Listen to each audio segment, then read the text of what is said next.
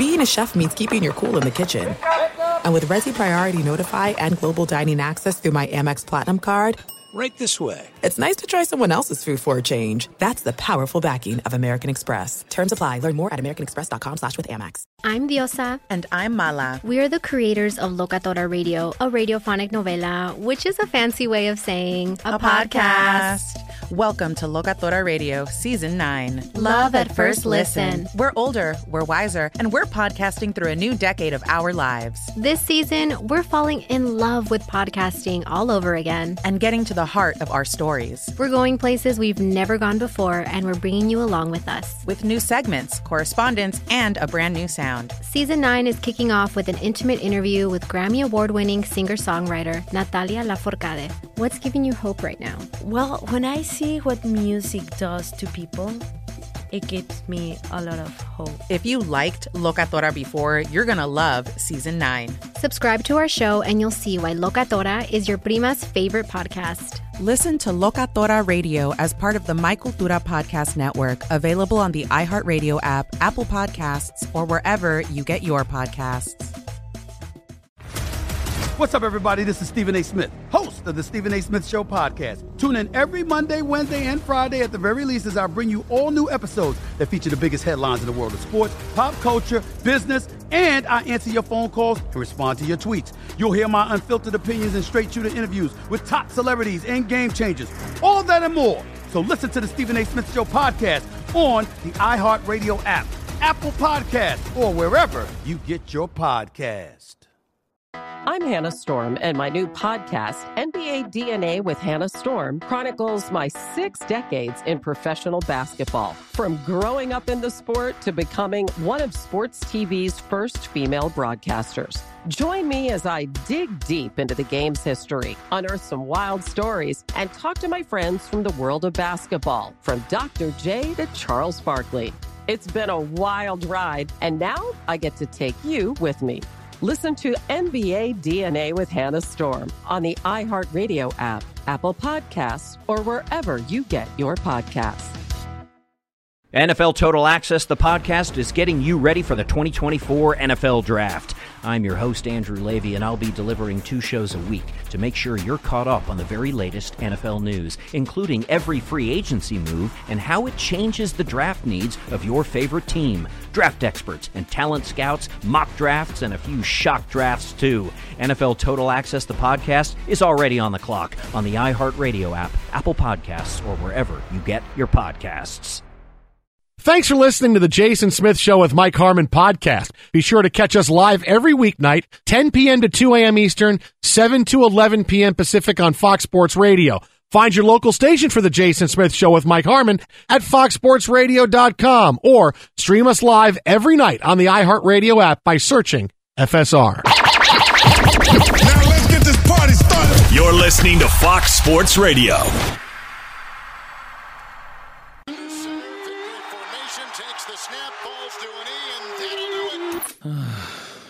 Farewell, football. With the NFL season over, it's time to focus our energies on the NBA. The Pelicans will not be in this situation again. I better get a big haul in return. The good news is, nobody does it better than Dan Patrick. And we'll continue to prove that. From the players. He's Anthony Davis. To the newsbreakers. Adrian Wojnarowski. To the analysts. Bring in Kenny Smith. Don't miss a moment of the Dan Patrick Show, available on the Dan Patrick Show app. Download it right now in the iTunes Store or Google Play.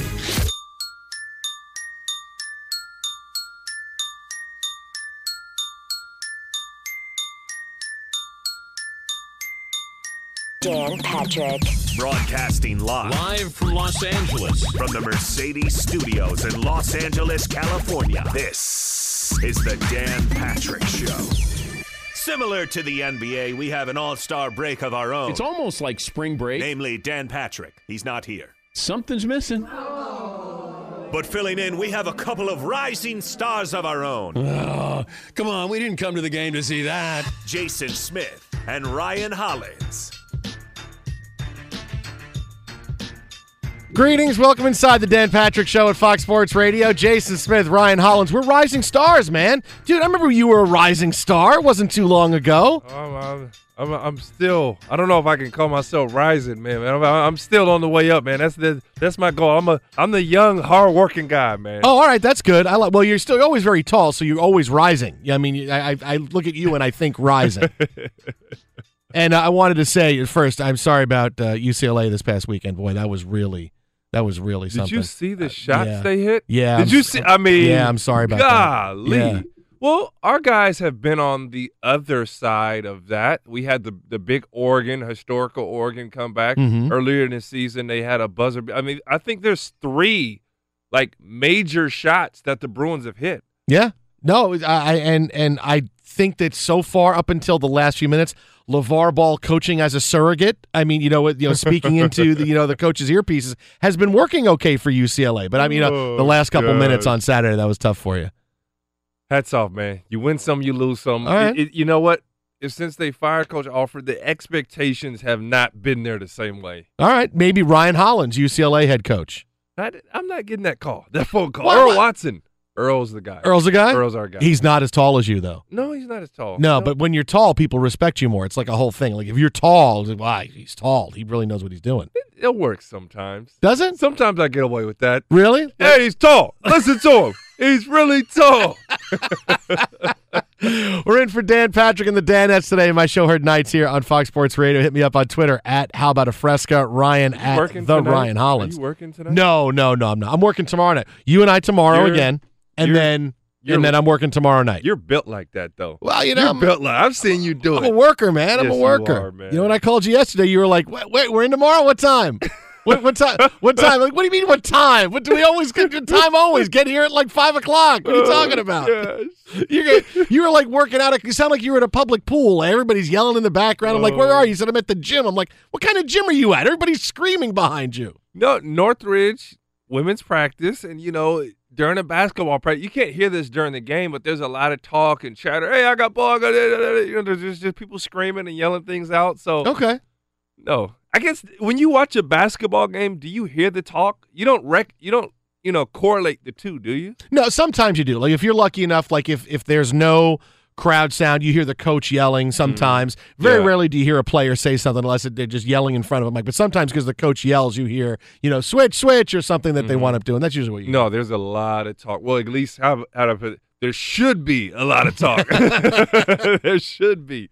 Well, coming up in a few minutes, we will dive deep into the Harden-Westbrook debate as Russell Westbrook makes it 10 straight games with a triple-double, turning Paul George into an MVP candidate in the process. Meanwhile, James Harden, his 30th straight game of 30 or more points. We'll debate which streak is more impressive. And also the Knicks have taken tanking to an absolute art form. It's just amazing. It's like watching a Renoir, Picasso being done the way they're tanking this year. But the top story right now, Kareem Hunt is now back in the National Football League, signed to a 1-year deal middle of the day yesterday by the Cleveland Browns. He'll be a restricted free agent after the contract expires, so the Browns control his rights for next season. Hunt was released in November after a video surfaced that showed him shoving and kicking a woman last February at his residence in Cleveland. He was not arrested, nor did he face any charges.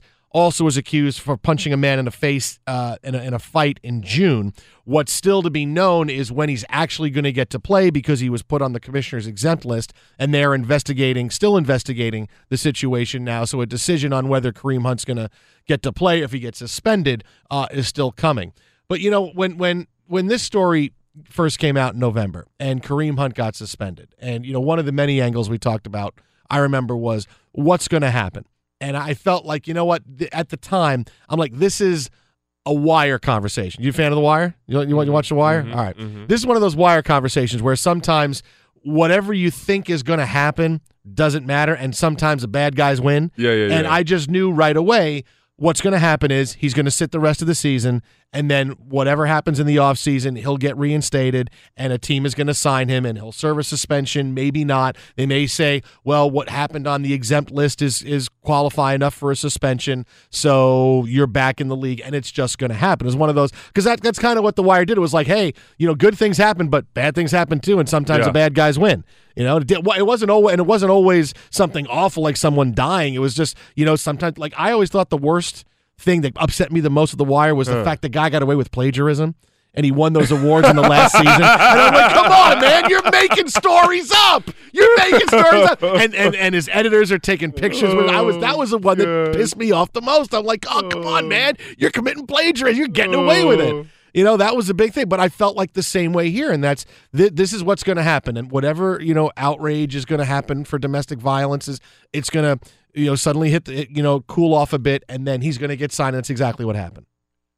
Ultimately, when you look at the NFL, because you got to look at it as a whole, that is kind of a norm, and I think since Ray Rice, they've had to push back and even enforce even more the zero tolerance when it comes to domestic violence. It was an interesting situation that, he pushed her over. He was aggressive, but it wasn't a direct punch or a full force kick, or he didn't send the girl to the hospital. Makes no difference in my eyes. It's all bad.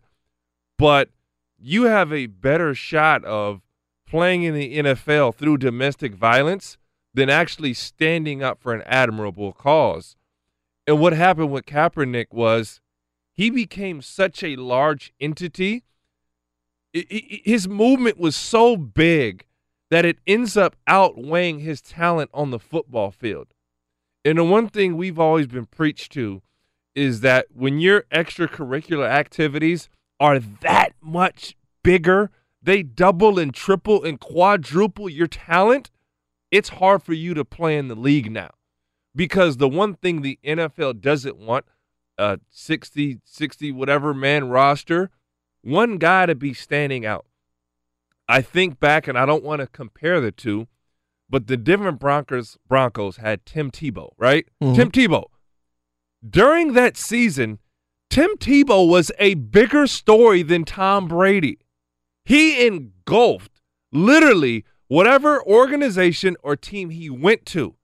Not saying that Kaepernick and Tim Tebow are the same thing, but any team that even flirted with signing Colin Kaepernick would have 30 and 40 reporters and stories and beat writers magically showing up that exact day. Do you take a risk if you're an NFL team? For me, it is not fair. It's unacceptable at having your second or third string quarterback breaking NFL news. You don't want that drama and controversy, and it takes away from now, whether it be fair or not, your ultimate goal of winning. Now, Jay, help me with this.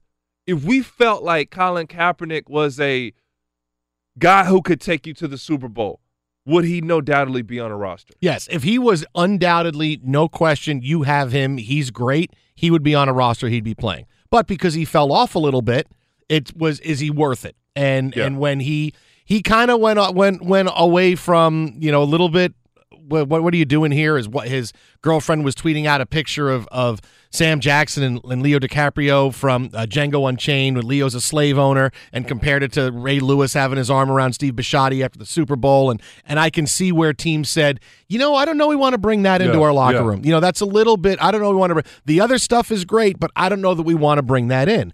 But the fact that guys like, Kaepernick, and you want us, because Tebow was really the first guy, because I remember asking the same kind of questions about Tebow I asked about Kaepernick, which was, why can't he continue to get better? Why are teams just saying no? Why is the guy led the team to a big playoff win? Yep. Why can't you say, a third year in the NFL offense, he's breaking through, he's doing that, because they didn't like the celebrity. The same thing with the Jets. Why couldn't he beat out Mark Sanchez, who stunk out loud? Was because that story was too big.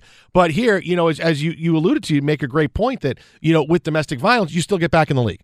You can still find your way back in the league. It just needs to be a little bit, and this is, I can't believe the NFL still, has this happen, is that they get these big human stories. I mean, this is not football. This is a human story. Yeah. And they biff it. And it's really shocking, because you want to say, okay, the powers that be, a commissioner in the NFL, how much, do they deal with personal human stuff on a daily basis? They've been about business their whole life. But this is something that's easy. It's easy to come to this and say, okay, here we go. And now you let the Browns sign him while he's on the exempt list, and now the pressure is on the NFL to clear him and to make a decision to put him back in the NFL. How explosive do you take that Kareem Hunt video? And I hate to relive this, but I believe you have to, because now if we're going to differentiate Ray Rice from Kareem Hunt, from Colin Kaepernick, to why guys should or shouldn't be playing, how explosive do you see that? You were able to watch that film, right? Mm-hmm. Where would you grade that? It was really disturbing. Mm-hmm. It was. I mean, I knew what was coming before I saw it. Yeah. And having seen the Ray Rice video, I mean, I think that's still the one that sticks in your mind, because it was the first time you had seen something like that, and it was a big punch, and she went down. And you see this, and this is more of a fight comes out, and I could see, and I disagree with it, but I could see where teams who were interested in Kareem Hunt were going to say, he didn't really hit her. He kind of just kicked her a little bit and pushed a little bit, and it's like, wow, you're really reaching to try to find a way to realize that he would be back in the NFL. And I look at John Dorsey, the GM, who said yesterday that, look, we did extensive research. We talked to all his teammates. We talked to people he played. We did extensive research on Kareem Hunt. Did you call the victim or any of the people involved? No, he didn't do that. So basically, you were just looking to call people to tell you, yes, he's a great guy, sign him. So it makes it look like we did due diligence when you really didn't. You could calling everybody in the world that was great that's going to say, yeah, he was cool, but you call people involved in this, you don't do that? I mean, really? I mean, that's like when someone is accused of a crime, they don't go back and go, well, here's all these, all the character witnesses, right? They say, here's character witness. This guy's character witness. He said he was a great guy. Oh, well, because this guy said he was a great guy. Then this is okay. I mean, really, that's kind of where you're at if you're the Browns. You're saying, oh, we did our due diligence. We talked to all his friends and teammates. He's not a problem as a teammate. Okay.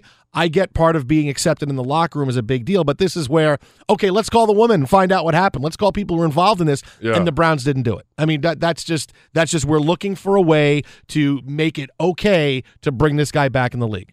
I think if I was a guy in that locker room, and even as a former athlete, watching that, it's a situation that any of us could have been in. I want to say I understand and no tolerance for that, but the girl was very aggressive. By no means am I saying what he did was okay. They're out. You're young. He's arrogant. He's a hot-headed young guy, and he got involved way too intimately into the situation. You mean a situation where that could happen, like with people partying and not knowing? You're partying. Okay. You're in a hotel.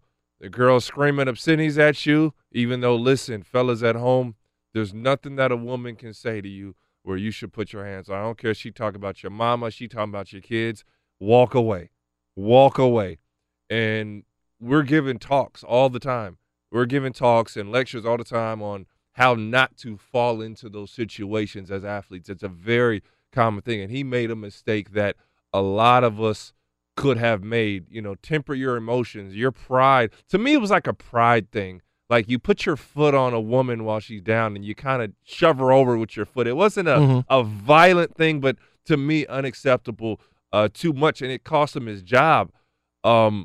Ultimately, these are two different situations, and I don't believe that Kareem Hunt's going to be large enough of a story that it takes it out. But the fear is, Jay, and correct me if I'm wrong, the next guy or the next player may look at that or situation and say, oh, well, what's the difference between his domestic violence and mine?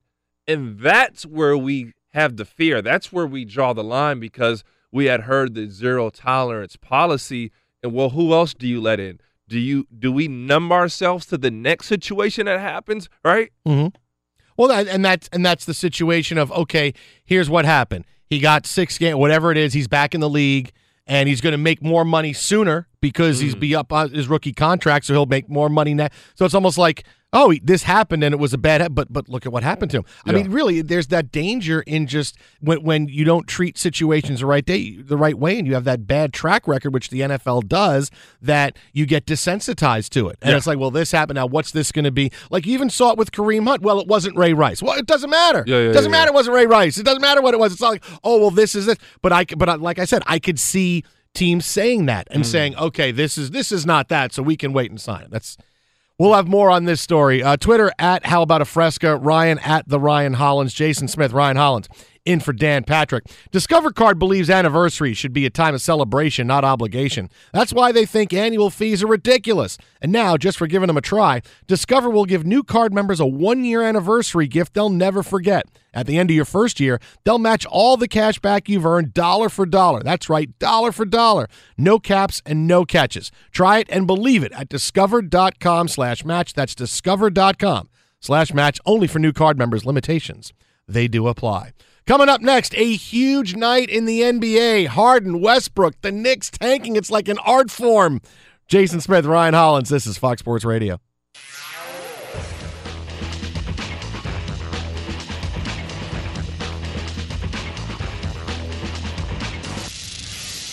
Be sure to catch live editions of The Jason Smith Show with Mike Harmon weekdays at 10 p.m. Eastern, 7 p.m. Pacific on Fox Sports Radio and the iHeartRadio app. NFL Total Access, the podcast, is getting you ready for the 2024 NFL Draft. I'm your host, Andrew Levy, and I'll be delivering 2 shows a week to make sure you're caught up on the very latest NFL news, including every free agency move and how it changes the draft needs of your favorite team. Draft experts and talent scouts, mock drafts, and a few shock drafts, too. NFL Total Access, the podcast, is already on the clock on the iHeartRadio app, Apple Podcasts, or wherever you get your podcasts. MTV's official Challenge podcast is back for another season. And guess what?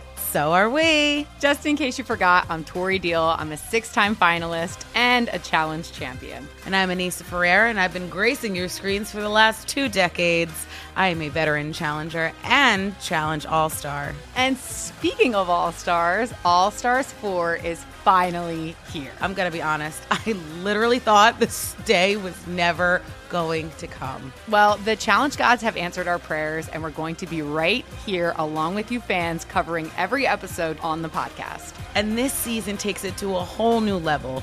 Old school legends, modern power players, redemption seekers, and ex-lovers are all competing in Cape Town, South Africa for the prize of $300,000. Anyone can win, relationships matter, and only one All-Star will claim the title of Challenge champion. Listen to MTV's official Challenge podcast on the iHeartRadio app, Apple Podcasts, or wherever you get your podcasts. If you love sports and true crime, then there's a new podcast from executive producer Dan Patrick and hosted by me, Jay Harris, that you won't want to miss. Playing Dirty: Sports Scandals. Each week, I'm squeezing the juiciest details from some of the biggest sports scandals ever. I'm talking Marcus Dixon, Olympic gymnastics, Cain Velasquez, salacious Super Bowl-level scandals. Join me on the dark side of sports by listening to Playing Dirty: Sports Scandals on the iHeartRadio app, Apple Podcasts, or wherever you get your podcasts. What's up, everybody? This is Stephen A. Smith. When I'm not at my day job, First Take, you can find me in my studio hosting the Stephen A. Smith Show podcast. Tune in every Monday, Wednesday, and Friday, at the very least, as I bring you all new episodes that feature the biggest headlines in the world of sports, pop culture, business, and politics. You'll hear my unfiltered opinions on those nauseating Cowboy fans, the chaos in Washington, D.C., and trending topics on social media, as well as my straight shooter interviews with top celebrities and game changers. And I occasionally give out love advice. Yes, it's true. If you want to know my true feelings about something, I'll give it to you straight. So listen to the Stephen A. Smith Show podcast on the iHeartRadio app, Apple Podcasts, or wherever you get your podcast. I'm Hannah Storm, and my podcast, NBA DNA with Hannah Storm, digs deep into the history of professional basketball, along with my own, as one of the first female sportscasters. Now let's get you up to speed on what else happened around the NBA today. We talk to all sorts of people I interacted with, from Dr. J to Charles Barkley, and recap iconic moments. Yes, he's got it. Here he comes. Way rock the baby to sleep and slam dunk. As well as some of the wild stories behind the scenes. We were like, what? What are we in for? The scoreboard crashes before we even tip a game off. Today, the NBA is a global sports and entertainment giant. Players are multimillionaires and cultural icons. Iguodala to Curry, back to Iguodala, up for the layup. Oh, blocked by James. LeBron James. And these stories are about how we got here, both on and off the court. And what's next? Listen to NBA DNA with Hannah Storm on the iHeartRadio app, Apple Podcasts, or wherever you get your podcasts. Fox Sports Radio, the Dan Patrick Show. In for Dan today, Jason Smith and Ryan Hollins, who looks like he's ready to go to practice. You got your Clippers shirt on, you got your Clippers pants, you got your blue and black sneakers, like you're ready to go, and you're going to play tonight. I'm ready for you. Are you ready? I'm ready. Yeah. Should I come in my like my Knicks gear? No. Shall I? No. Let me clarify, because I gotta watch out for you. And you're looking at me like, what's he talking about? We might play this free game. It's not the free game, but what's it called? The cheap out. We might cheap out. I never know. Yeah. When it's cheap out time. All right. Okay. All right. I got a feeling. I got to see, but you can't. You can't. And this is a game Ryan and I play where we decide who's wearing the cheapest outfit. Like what outfit costs the least amount of money. And it's cheating if you wear Clippers stuff, because the stuff you got when you played, it's like, they didn't say here. Oh yeah, here's your Nike Clip. That'll be $29.95, Ryan. You're gonna hand that. So to we're bringing rules. You're gonna. The thing is, you just have to dress like you dress. You can't dress going, all right, I got to find all the free stuff I got and put it on. You can't do it that way. That's cheating. But I mean, who made rules? When you described the game, it didn't say you can know that I'm coming, and then alter the way you. Did you or did you not dress today because you knew we'd bring up the cheap out game at some point? Maybe. Yeah, maybe. Yeah. Because what shirt are you wearing? Oh, you're wearing another Clippers shirt. The Clippers shirt you're wearing. You got two shirts on, and they're both Clippers shirts. Oh, you're gonna completely win. Unless, did you get those sneakers? If you didn't get those sneakers from the Clippers, I got a shot. They didn't come from the Clippers, but we're ready for you. We're ready for you, Mr. Smith. They fell off of somebody's truck and into your bag. Is that what it was? I'm just saying, man. This, the game is it's a little ugly for you today. All right, it's all right. Hey, speaking of ugly, that's what we call a segue in the radio business. Hey, guess what happened to the Knicks last night? Dennis Smith dribbled into the left corner. He launched a contested three. That was no good, and the Cavaliers hang on and win it by the final of 107-104. Cavs Radio Network on the call. The Knicks lose their 87th consecutive game. All right, it's 17 games, but it feels like 87. Oh, my gosh. Seriously, they may not win again the rest of the season, but this is what I take away from the season. Number one, and we'll get to Harden and Westbrook coming up in a couple seconds, but the way the Knicks are tanking this year, this takes tanking to an art form. This is not just we're going to play a bunch of young guys and, hey, we'll see what happens. Because even when you just play a bunch of young guys, you win games by accident. You win a couple of games. Hey, so-and-so didn't show up tonight. Couple of guys have big nights. Dennis Smith Jr. has a big night. You win. But this is 17 in a row where the Knicks clearly get to every fourth quarter and they're down, they're losing, and they don't find a way. But just the way the Knicks are doing it, where guys will find themselves in the starting lineup for 3 games, and then they're out of the rotation for 3 games. Because David Fizdale is saying, I'm still trying to get a lot of guys in and trying to figure out what to do. And, we got a lot of spots here. This year's about figuring out our talent. It's like, but guys go from, I'm starting for 3 games to, now I'm not in the lineup for 3 games. I mean, no team has done that. If you take a guys who were starting, guy would have 25 points for the last couple of games. Yeah, he's going to sit. And he's not going to play. He's going to come off the bench now. And the Knicks are like, no player knows when they're going to play, when they're going to stay ready. And it's just the way it goes with all these guys. They go from, I'm starting, I'm not playing. I'm starting, I'm not playing. This is an art form of tanking. You said we've never seen it before? Like this? I lived it. Like that. Like this, where you would start and you would come out of games? I lived it. I lived it in Cleveland. Okay. And hopefully they re-break our record, because Philadelphia broke our record for consecutive losses in the NBA. Post-LeBron, the year after LeBron leaves. Oh, the Knicks will break your record. Don't worry about that. We need it. We need it. Shatter that record. I don't want to be first, second, or third in the record books when it comes to consecutive losses. But it was the same situation. You had guys coming out the D-League at the time, now the G-League, that would start. You had guys that would pop in, pop out. I mean, it was the same thing. Where guys would start for like 3 or 4 games and then just find themselves inactive, DNP CDs. And our whole notion was, hey, we're playing hard. We play really hard, and then what you do in the NBA to really enforce tanking is you practice. You're looking at me like, what? Yeah.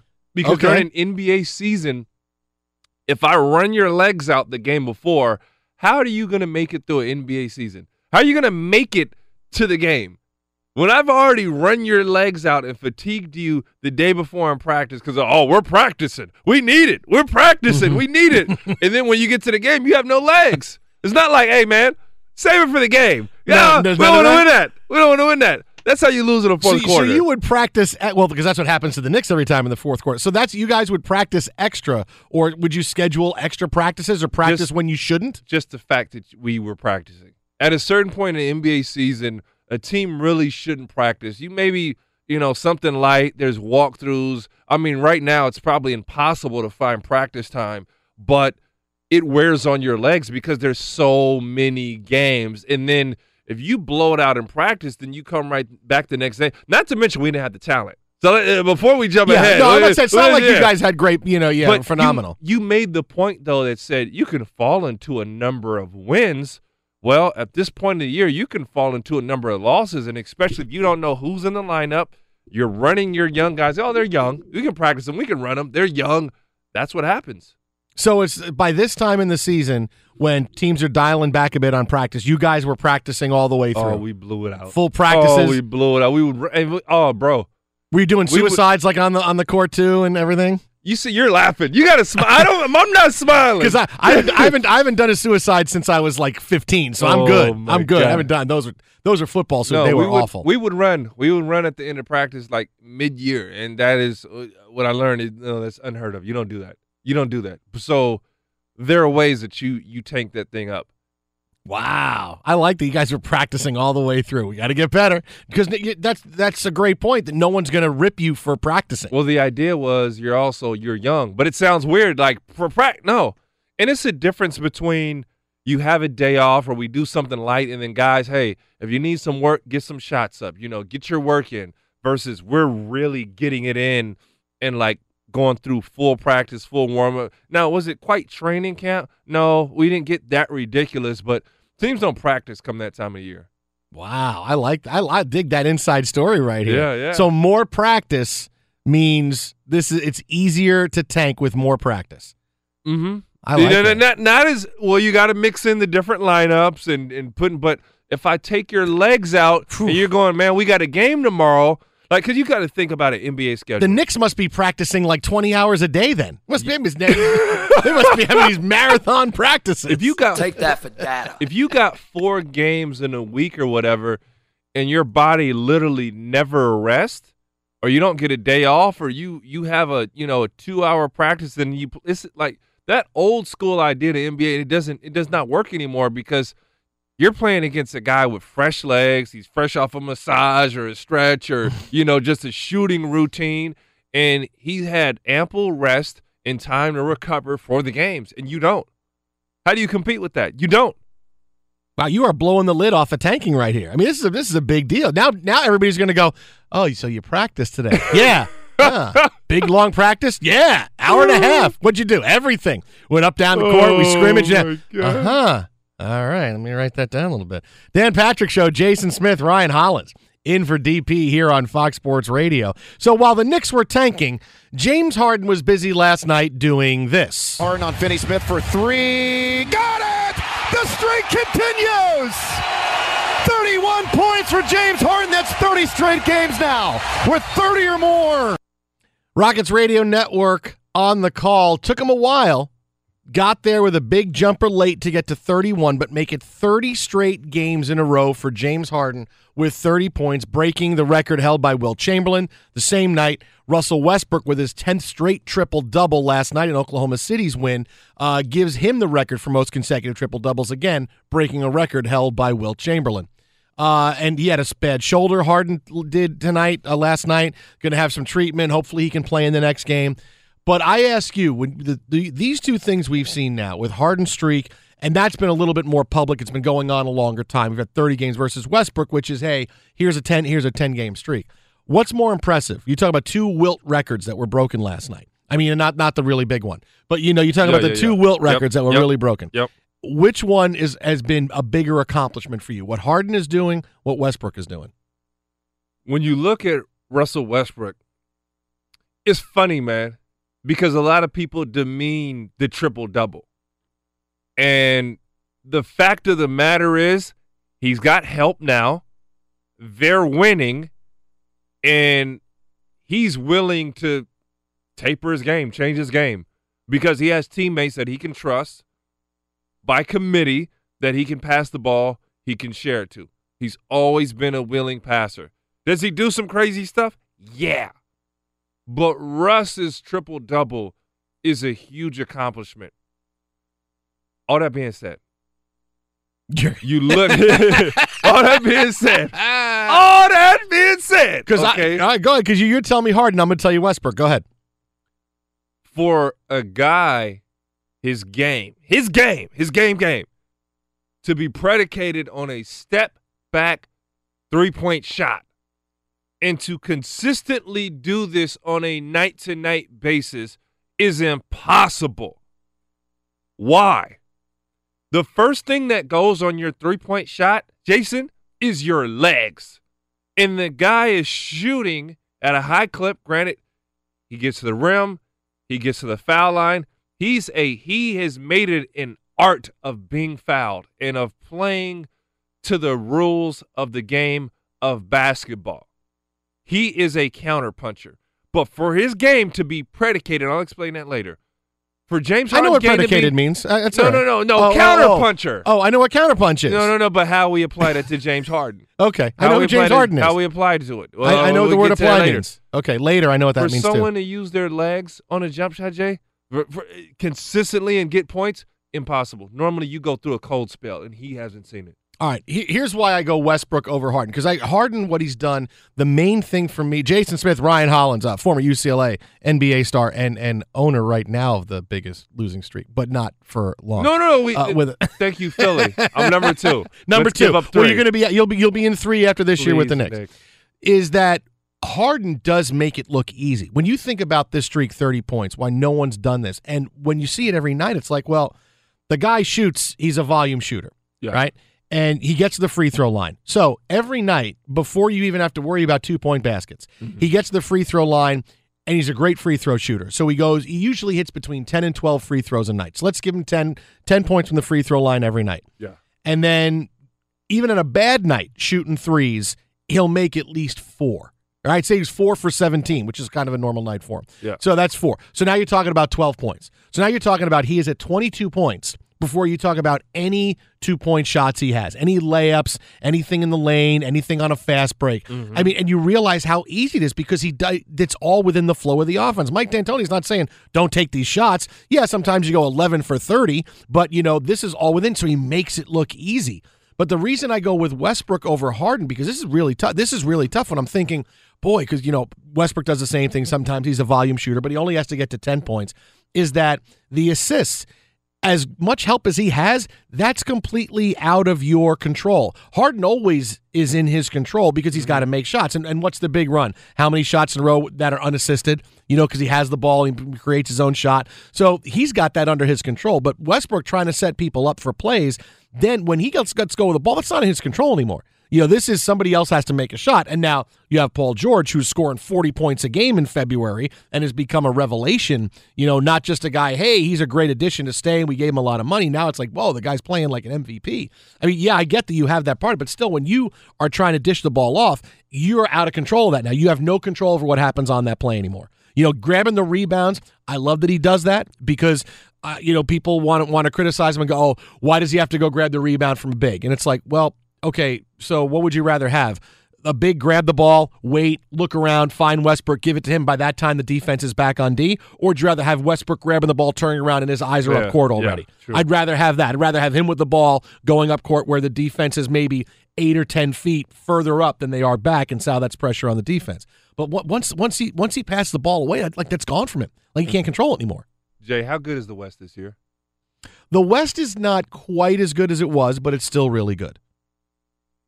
Because something else. No, dude. Because I'll tell you. Look, I think three of the best teams in the league, 3 of the top 5 are in the East right now. I like the front 4 talent wise of the East. I'm not going to take that away. Okay. but we agree the West is really good. Yeah, I said the West is really you could but it's go, not like every year where, wow, look at these. You go 10 possible teams that could make the playoffs. We're probably going 10 deep. Okay. Right, sure. right. The bottom of the West is better than a game or two. And you mean to tell me Houston is fifth in the West, as thick as it is? Mm-hmm. Harden's going averaging 30, not just averaging 30, on a 30-point streak going on, and that's not impressive. Now, see, if he was 12th or 13th, you know how much respect I'd have for zero. Zero, okay? But the fact that they are fifth in the Western Conference shows me it's winning basketball. Now, I got to see what happens come playoff times, but also understand Clint Capella goes out, Chris Paul just got back, Eric Gordon missed time. James Harden is the only person who is still there. He's been the one consistency. If he doesn't play, if he doesn't have this 30-point streak, this team isn't in the standings. Now, my level of respect is different. Why do I say that? I've seen guys on bad teams go get their numbers. It's selfish basketball. It's not winning basketball. James Harden is scoring at such a clip that he breaks every basketball rule that we've ever been taught, and been come to know, especially my time in the NBA playing college, high school, whatever, is that a guy can isolate so well that he either beats his matchup or you double team him and he kicks the ball off to open shooters and actually beats you. He's winning games like this. Well, so is Westbrook. I mean, I'm not saying it's what Harden's doing. I'm just saying you're trying to split hairs between the two. Westbrook's got he's got Paul George scoring for him, and that's great. But between the two, if you're going to shoot enough, you're gonna get to 30 points. Because who else is shooting? That's the one thing. With all these guys out, who else is going to be shooting the ball? It's going to be Harden. It's impossible. What he's doing is impossible. Well, clearly he's showing us it is we've never seen it. Now, obviously, Westbrook, we've never seen it. It's different. It may not look the prettiest at times, and I ain't knocking it. But what James Harden is doing is utterly impossible. I mean, when Kobe didn't have teammates around him, and Kobe went, live or die trying, and it was Chris Mim at center and Kwame Brown and Smush Park in the back, they stunk it up. They stunk it up. It was not the same. James Harden has the Rockets sitting fifth in the Western Conference. Well, Russell Westbrook, kind of has the Thunder sitting up high pretty too. The Thunder are third. I mean, yes, they do have Paul George, and Paul George clearly is a better player than anybody that James Harden has with him. I'll give you that. But this is still Westbrook's team. This is still Westbrook doing what he's been doing for the past couple of years, and now that he has another all-star player beside him that he's got some kind of chemistry with, I mean, the wins are popping up right now. I say Harden is where Westbrook was a couple years ago, where it was, Westbrook is this great highlight, but when it comes to the playoffs, how far are they really going to go? But now he's elevated his game, and now he's gotten better help around him where they're able to turn what he does into more victories. And I think Harden is where, maybe a little bit past where he was a couple of years ago, where it's, okay, Harden's doing this.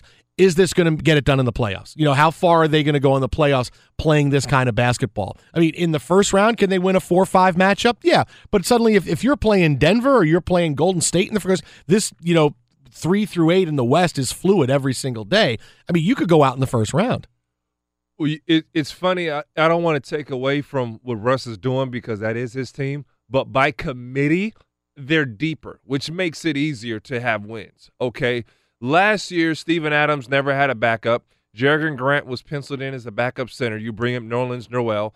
You have Dennis Schroeder, who arguably could start for over half the teams in the NBA right now. And now you put him in a perfect position where he comes off the bench as this combo guard who can play with or without Russ. If Russ misses games, they don't miss a beat with Schroeder starting.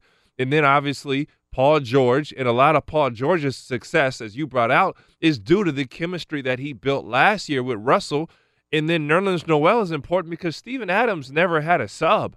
He never had a sub. So by their depth, their young guys developing, and obviously the chemistry, what they had last year, they are a better team top to bottom. Now, the Rockets, You still have Chris Paul. Capella's missed some games. I get you add for Reed. But there is a whole lot more question marks there with this team this year versus last year. Not to mention, let's not forget, this team was 12th and 13th in the West. They had a streak where they were dropping games. Harden goes out with a hamstring. The Carmelo Anthony saga, whatever was going on over there, you know what I'm saying? So this, like he literally took this team. It was like, Harden. Coach D'Antoni, Harden, I need you to score 30 or more every game. We got to win. It looked like he looked at D'Antoni and said, I got you, coach. They'd be I mean, like, bro, seriously, like, it's unheard of. It's always like, you know what, you're going to burn. I kept saying, you're going to burn yourself out. This is not, bro, he's doing it. He's doing it, Jay.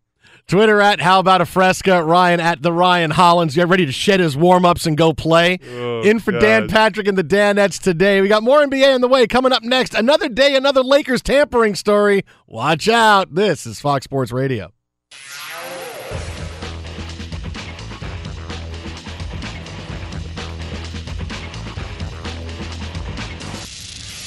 Be sure to catch live editions of The Jason Smith Show with Mike Harmon weekdays at 10 p.m. Eastern, 7 p.m. Pacific.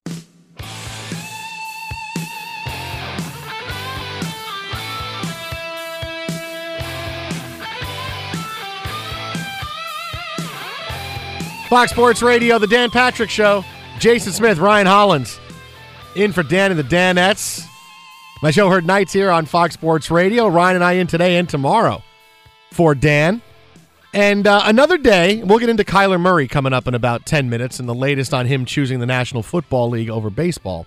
But another day, another Magic Johnson tampering story involving the Lakers. I got to say allegedly because it really didn't turn out to be tampering, but it's Magic who was tampered before, so once a tamperer, you kind of get that tag. Back in November, Ben Simmons' people contacted the Lakers asking if Simmons would be able to speak with Magic Johnson about his Hall of Fame playing career, getting advice. You know, guys do this all the time. So Rob Pelinka, the Lakers GM, contacted the 76ers after getting this email. And what happened was the Sixers didn't know about the initial contact from Ben Simmons to the Laker organization. So this is when GM Elton Brand said, oh, you know, all this happening and Magic's calling about talking to our players and all of this. It was a very, very big deal. But what has happened since is that the Sixers have all realized, Elton Brand has realized, oh, so they contacted Magic first, and then Rob Pelinka, Lakers GM, contacted, okay, there's no tampering here. It's okay. In fact, he even called Magic Johnson to apologize after this became public. Rob Pelinka called me and said, hey, we're hearing Ben wants to talk to Hall of Famers, championship-level players, and Magic's on the list. We need authorization for him to meet up. And I said no. After that happened, the story evolved a little bit, and now Brand actually called Magic Johnson to say he was sorry. Now, you know Elton. You played with him. I mean, what do you make of this story? Well, I didn't play with Elton, but, you know. I thought you played with everybody. Yeah, I darn near play. I had to battle. Unfortunately, I had to guard Elton Brand a couple times. Yeah, right. He's a headache, a load, man. First off, he's doing a great job in Philadelphia. I talked to him earlier this year, and he's doing a bang-up job over there. He's committed to winning. The process is over, my friend. But I feel him, and it's funny, Jay. Anytime the Lakers now of late, and I really even think to the past, are brought up, there's just this stigma through the rest of the league of, oh, we don't want to help them out. No, you can't have our guy. It always seems like, oh, the Lakers just get everybody. They get who they want, when they want, and how they want it. And as it's funny, Magic has just kind of had this arrogance, so to speak, of, I'm going to talk about it. I'm going to do it. I'm not going to hide it. I'm not going to sugarcoat it. And in some ways, it's really helped him. In other situations, it's hurt. I think of the situation with Paul George. He tampered. He gave the wink. I'd love to have him, this and that. And then he doesn't get him. Paul George said, man, you guys didn't commit to me. You didn't trade for me. I'm going to stay with the team that gave up assets for me, even though they knew there was a strong chance I wasn't coming. Heck, I didn't want to come. So in those cases, it's hurt Magic, but there is a strong element of a guy like Ben Simmons that would want to work out with Magic. There's a strong element of a guy like LeBron James who says, you know what, Magic? You're a strong enough personality. You're a guy who's been there before. I want you to be in front of the things that happen for me. What do I mean by that?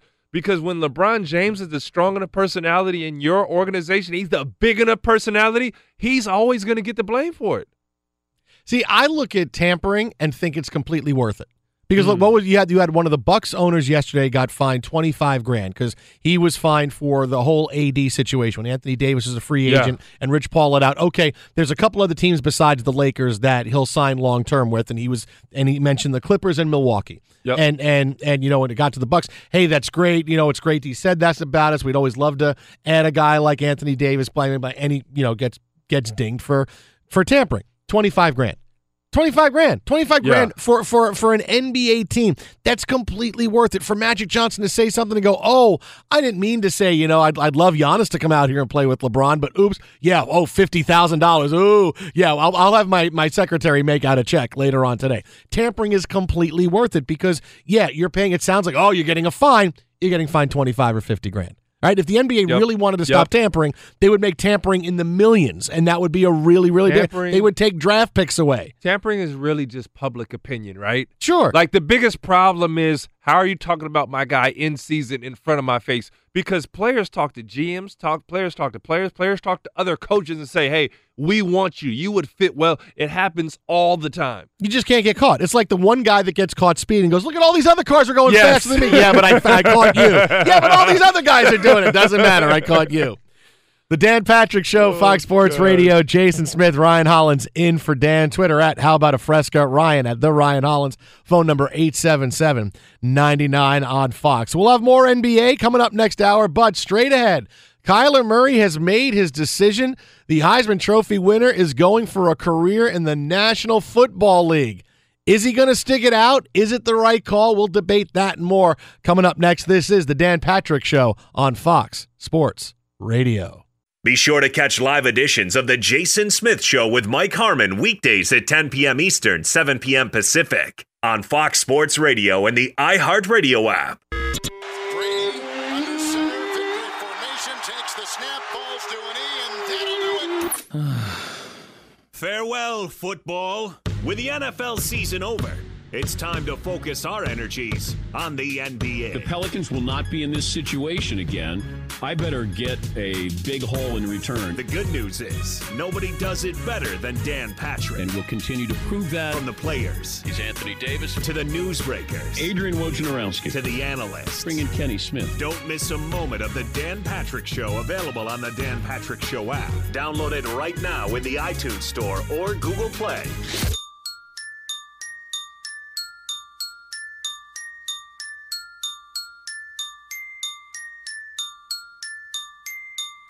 Dan Patrick. Broadcasting live from Los Angeles. From the Mercedes Studios in Los Angeles, California. This is the Dan Patrick Show. Similar to the NBA, we have an all-star break of our own. It's almost like spring break. Namely, Dan Patrick. He's not here. Something's missing. But filling in, we have a couple of rising stars of our own. Oh, come on, we didn't come to the game to see that. Jason Smith and Ryan Hollins. I like the rising stars thing. It makes me think like I'm younger and hey, the future is still in front of me, And I like the rising stars. You got a bright future ahead. Don't say that. If radio had a rising stars game, I'm trying to think who would play it. Like they had a rising stars game, who would be in it? Who would be it for radio? Yeah, like who would be in the rising stars radio game? I gotta think. That's tough one. You gotta dig deep on that. Like I want to think I'm at least I could be considered for the All-Star. You're all in. Rising You're star. in. Or they say you could be in the 3-point contest.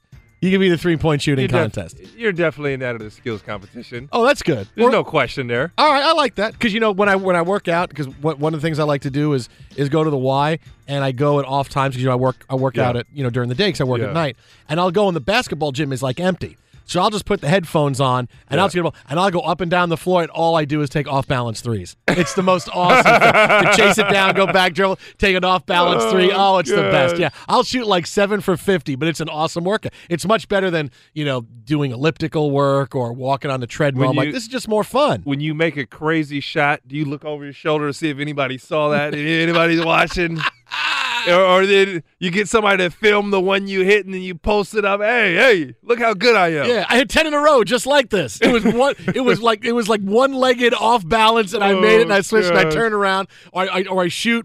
And see, that's the one thing I can't do, is that the one thing I want to do is shoot and then turn around and go up court before the ball goes in. Yeah. But then I can't tell because I got the music up loud, and I can't. So if I start running up the court, I can't turn around real quick and go, did it go in? Oh, I don't know if it went in or not. You just gotta ask Steve from the weight room to get you some great footage, man. Tell him to come film. Hey, bro, this is for the gram. I want you to set up my camera and then my phone and just hit record, and then every minute or so you got to just hit the screen so it doesn't go dark, and so it just keeps recording. So just stand here, and just hit it every minute while I work out. For Jason Smith, Ryan Hollins in for Dan and the Danettes today. Twitter at How About a Fresca, Ryan at The Ryan Hollins.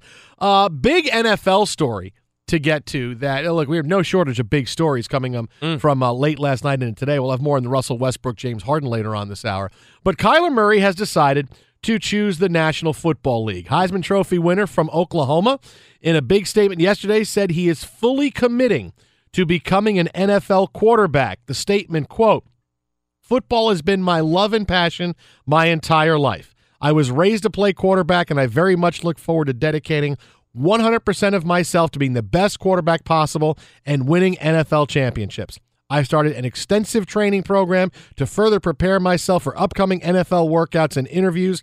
I eagerly await the opportunity to continue to prove to NFL decision makers that I am the franchise QB in this draft." Now, before we get to did he make the right call or not with football over baseball, this is what absolutely had to do. I love this by him, because the one thing that NFL teams are going to sit here and say, okay, is the guy all in? We know he loves baseball. He already signed a contract. He was drafted in the first round by the A's. He got $5 million in bonus money. He's got to return most of it to the A's, what he's received already. So how in is he? Is he scratching the itch going, well, if someone drafts me, I'll play? And realizing he can't do that. He can't give up the illusion that I want to do both. I know, look, when you're 21, 22 years old and you're so tremendously athletically gifted and you're a leader and you can do all these things, it's awesome, but you have to make a decision. And I know it sucks, but you got to make a call. And the NFL is not going to draft you and give you a chance and build a team around you if it's something they think you're going to try, and then you can always go back to baseball. They're not going to use a first-round pick on you. They're not going to say, well, we'll do this and we'll make him our franchise. So we had to do this and say, I am all in for football. And now if I'm an NFL talent evaluator, I'm like, okay, he's all in. He said it. He's working out. We're going to meet him at the combine. He's going to do well. He's in. Now I'm evaluating him like I'm evaluating any quarterback, any prospect, that this is a guy that wants to come to the NFL, and this is what he wants to do for a living. This is a great move by Kyler Murray. I agree. I fully agree. It's funny when you talk about Kyler Murray and what he did in college. He's one of the most explosive players that I have ever seen just play the game, period. Ever seen play the game. And he's intriguing in the sense that we watched Lamar Jackson last year, and everything told you that speed doesn't matter, athleticism does not matter at the quarterback position. Now, granted, Lamar Jackson is all of 6'4", not the best passer, kind of makes it up as he goes. They completely tailored their offense to fit him, and it worked out. To me, you weren't going to the playoffs with Flacco, okay? Flacco gave you the best chance to win a big game when it gets to that point, but where they were, that was all Lamar Jackson. And you look at Kyler Murray and you say, this is a midget at quarterback. Why is that coming a problem? Because he can't see over an offensive line. Because you have linemen that will come and get in your face, and when he needs to fit the ball into a tight window and get off the football, he will have a strong possibility of struggling. You've seen quarterbacks have that problem. Drew Brees is small. This guy's smaller than Drew Brees, but he has an intriguing athleticism, explosiveness, pop, a speed that just makes up for everything else, that makes you look, Jay, and say, if you're a team, why not? And you got to think about Oklahoma ran that spread system. He got outside the pocket. You would move him a lot, and he had success there. But can that work in the NFL? If it was 10, 15 years ago, I would say it would be hard because teams would have to do that. They would have to remake our offense around them. But now, as you mentioned with Lamar Jackson, they said, okay, we got to make this move. We drafted him this high. He's going to be our quarterback. We let him do what he can, and then in the offseason now, you're going to see a much different Ravens offense that's going to be tailored right around what he does. It's going to take an offseason to do that.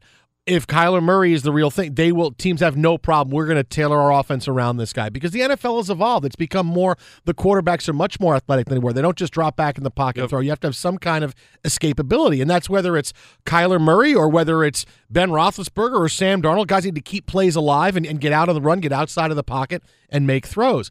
So they will absolutely do that. And I bet you this, he'll be the first quarterback taken. I know Haskins is really good. I watched him play a lot this year at Ohio State, and he's really good. But Murray has that it factor about him, and there's always a big-time player that as the draft comes that rises, that people fall in love with. And sometimes it works out. Like I still vividly remember Robert Griffin III. Well, how high is he going to go in the draft? And because teams met him, and he was engaging, and he was extremely intelligent, and he was a guy that blew you away. And I interviewed him a couple of times coming off of Baylor before the NFL. I'm like, I could see why teams fall in love with him. And he rises all the way up to number 2. Now, it didn't work out for him talent-wise and for other reasons, but there's always those guys that rise up because teams go, they see what he can do and go, this is something. And now he's a new prospect because before, was he really being evaluated? No, but now he's really going to be evaluated, and it's going to be, we got to have Kyler Murray, And as much as Haskins would have been the default pick, Murray's going to be the guy that excites fan bases, that sells tickets, and it's going to be, boy, we got to go get Kyler Murray, and teams are going to trade up for him, and I guarantee you, the team that gets him is going to be the Raiders. Wow. He's got perfect Raiders. Raiders are going to take him. Wow. Yes. Not just from the perspective of the A's want to hold on to him. He's still a Bay Area guy. Yeah. Maybe he can play both at some point, which, until the Raiders move it is. But this is a typical and a perfect John Gruden situation. They have the draft picks. They pick early. They have 2 picks later in the first round as well. They have a lot of assets. They need a quarterback. Clearly, Derek Carr is not his guy. And as good as Derek Carr is, I think he's going to benefit from a change of scenery. And because he has that kind of talent level, it's just not there, and he's not the guy Gruden picked. Gruden wants his entire team. He wants to pick his entire team. Meanwhile, he's never done it very well before, but he wants to do this. He's trying to buy himself time for the team to get to Las Vegas, and then they're going to start winning. Because, look, they're tanking. He's trading people, and things aren't going well. But Kyler Murray's his guy, and I can see Gruden coming out saying, this kid is phenomenal, and I want to get him, and he needs some time, and he's going to be in my system, and we're going to take over the league. And it's going to be a perfect Raiders situation. They can take him up high, or they can decide to see where he's evaluated and go, all right, if we need to move up, we can trade our 2 first and move up higher in the first round to get him and wind up getting 2 studs. But Kyler Murray, write it down. He's going to the Raiders. See, it's really intriguing you thought the Raiders, because if you break down Kyler Murray, the kid's a baseball player. Obviously, we know he got drafted. It means he's got a big arm. Can he anticipate throws? Yes. Is he athletic? Yes. Is he clutch? Yes. Does he have the it factor? Yes. You brought up RG3 also earlier. The guy's so fast, he doesn't get touched. He's got that type of Chris Johnson speed, that 4.2, low 4.3 speed where you're not going to get a clean hit on him. And the only box that he doesn't check off, as we talked about earlier, is height.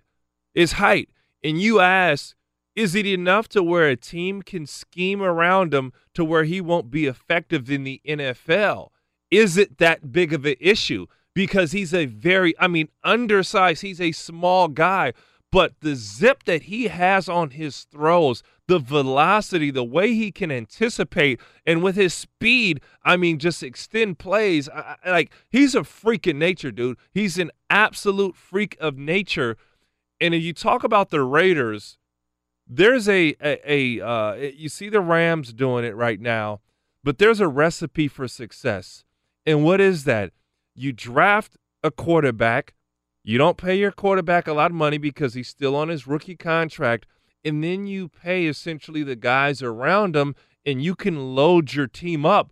So in a short amount of time, you get a guy like Kyler Murray, and if he can play the par, as you brought out, and you threw out the Raiders, which is intriguing, you place talent around him, you immediately turn around your organization. you're immediately in the thick of things. And now you're talking about a Super. I mean, this is Goff's second year. Third year. Goff's third year, yeah. Right? Goff's third year, and then a Super Bowl run. But because he's paid so cheaply, you can afford these other guys. And it's intriguing. We brought up Flacco, and as soon as Flacco got paid, you don't have money for all these other guys, right? Because the quarterbacks it's starting near 60% of your team salary cap.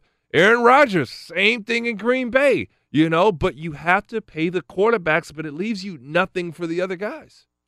Dan Patrick Show, Jason Smith, Ryan Hollins in for Dan. When it comes to Murray, and for the Raiders, what's going to happen is they're going to get closer to the draft. Yep. They're not going to tip their hand. They will trade Derek Carr. They'll trade him to the Giants. They'll trade him to a team because I think that's where he's going to wind up going.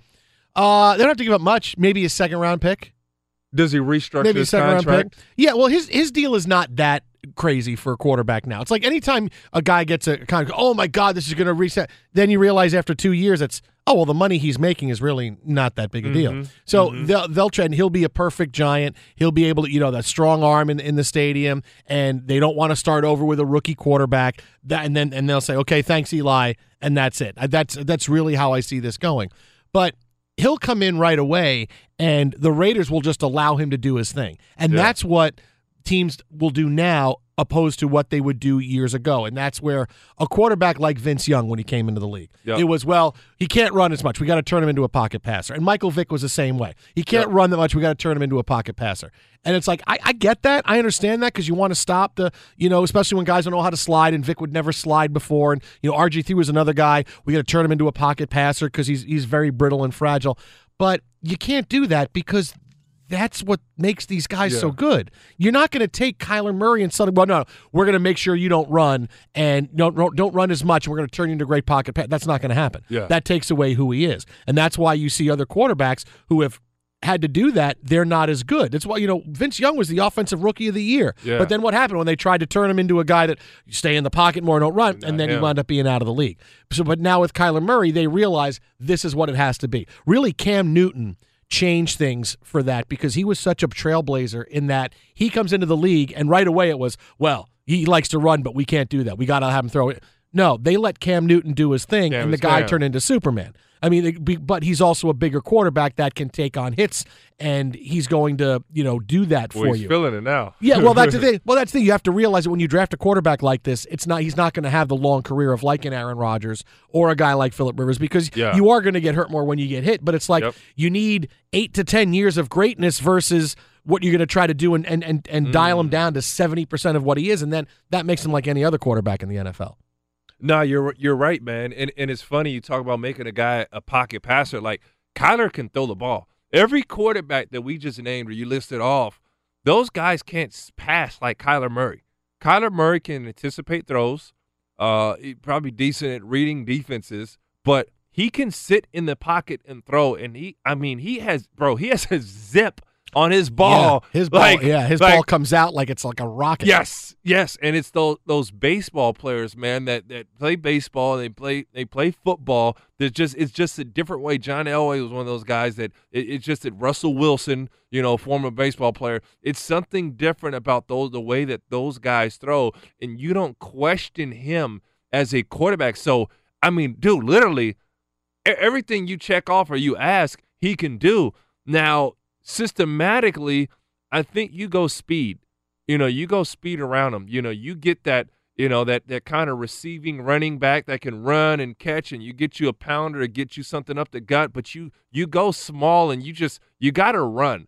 If you get him, when I say run, you need athletes. You got to be able to get out the pocket. You need some athletic alignment. I don't want necessarily the biggest guy, but a guy who can get out and pull. And receiver-wise, I need guys. I need a bunch of little Tyreek Hills out there. Just you know what I'm saying? Just run around. And now you got a track meet. It's our speed versus your toughness or your size. And now you give Kyler Murray a system that fits him, because I'm not trying to, bang it out with you. Now, obviously, if you need a guy who can go out and get you, 3 yards on it or 4th and 1 or convert, you have a number of running backs like that. But, I'm fast. I'm flying. You catch me if you can.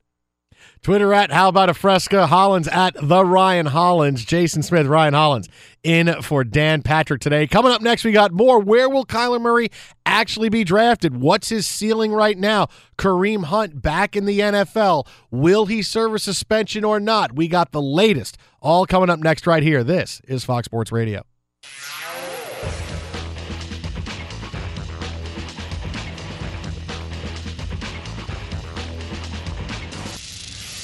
Be sure to catch live editions of The Jason Smith Show with Mike Harmon weekdays at 10 p.m. Eastern, 7 p.m. Pacific. NFL Total Access, the podcast, is getting you ready for the 2024 NFL Draft. I'm your host, Andrew Levy, and I'll be delivering 2 shows a week to make sure you're caught up on the very latest NFL news, including every free agency move and how it changes the draft needs of your favorite team. Draft experts and talent scouts, mock drafts, and a few shock drafts, too. NFL Total Access, the podcast, is already on the clock on the iHeartRadio app, Apple Podcasts, or wherever you get your podcasts. MTV's official Challenge podcast is back for another season. And guess what? So are we. Just in case you forgot, I'm Tori Deal. I'm a 6-time finalist and a Challenge champion. And I'm Anissa Ferreira, and I've been gracing your screens for the last 2 decades. I am a veteran challenger and Challenge All-Star. And speaking of All-Stars, All-Stars 4 is finally here. I'm going to be honest. I literally thought this day was never going to come. Well, the Challenge gods have answered our prayers, and we're going to be right here along with you fans covering every episode on the podcast. And this season takes it to a whole new level. Old school legends, modern power players, redemption seekers, and ex-lovers are all competing in Cape Town, South Africa for the prize of $300,000. Anyone can win, relationships matter, and only one All-Star will claim the title of Challenge champion. Listen to MTV's official Challenge podcast on the iHeartRadio app, Apple Podcasts, or wherever you get your podcasts. If you love sports and true crime, then there's a new podcast from executive producer Dan Patrick and hosted by me, Jay Harris, that you won't want to miss. Playing Dirty: Sports Scandals. Each week, I'm squeezing the juiciest details from some of the biggest sports scandals ever. I'm talking Marcus Dixon, Olympic gymnastics, Cain Velasquez, salacious Super Bowl-level scandals. Join me on the dark side of sports by listening to Playing Dirty: Sports Scandals on the iHeartRadio app, Apple Podcasts, or wherever you get your podcasts. What's up, everybody? This is Stephen A. Smith. When I'm not at my day job, First Take, you can find me in my studio hosting the Stephen A. Smith Show podcast. Tune in every Monday, Wednesday, and Friday, at the very least, as I bring you all new episodes that feature the biggest headlines in the world of sports, pop culture, business, and politics. You'll hear my unfiltered opinions on those nauseating Cowboy fans, the chaos in Washington, D.C., and trending topics on social media, as well as my straight shooter interviews with top celebrities and game changers. And I occasionally give out love advice. Yes, it's true. If you want to know my true feelings about something, I'll give it to you straight. So listen to the Stephen A. Smith Show podcast on the iHeartRadio app, Apple Podcasts, or wherever you get your podcast. I'm Hannah Storm, and my podcast, NBA DNA with Hannah Storm, digs deep into the history of professional basketball, along with my own, as one of the first female sportscasters. Now let's get you up to speed on what else happened around the NBA today. We talk to all sorts of people I interacted with, from Dr. J to Charles Barkley, and recap iconic moments. Yes, he's got it. Here he comes. Way rock the baby to sleep and slam dunk. As well as some of the wild stories behind the scenes. We were like, what? What are we in for? The scoreboard crashes before we even tip a game off. Today, the NBA is a global sports and entertainment giant. Players are multimillionaires and cultural icons. Iguodala to Curry, back to Iguodala, up for the layup. Oh, blocked by James. LeBron James. And these stories are about how we got here, both on and off the court. And what's next?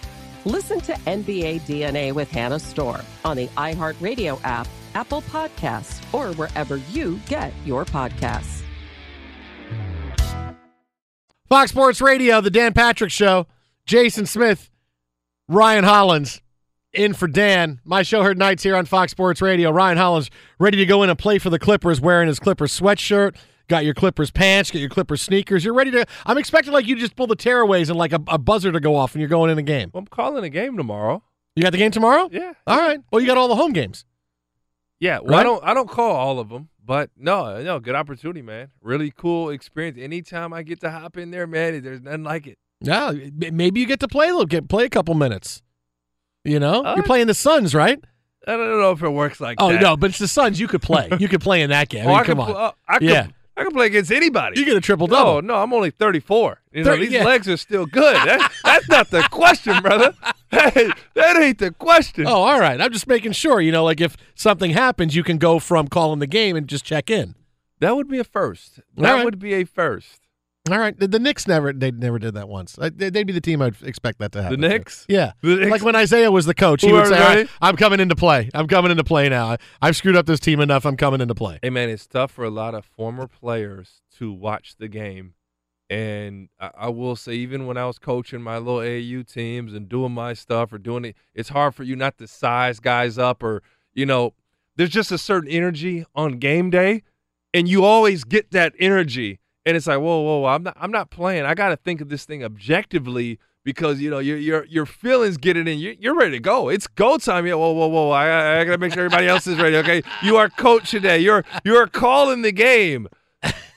Speaking of energy, joining us now on the hotline, editor-in-chief at Fansided.com, longtime NFL insider and friend of all of the shows here at Fox Sports Radio. It's Jason Cole. What's happening, J. Cole?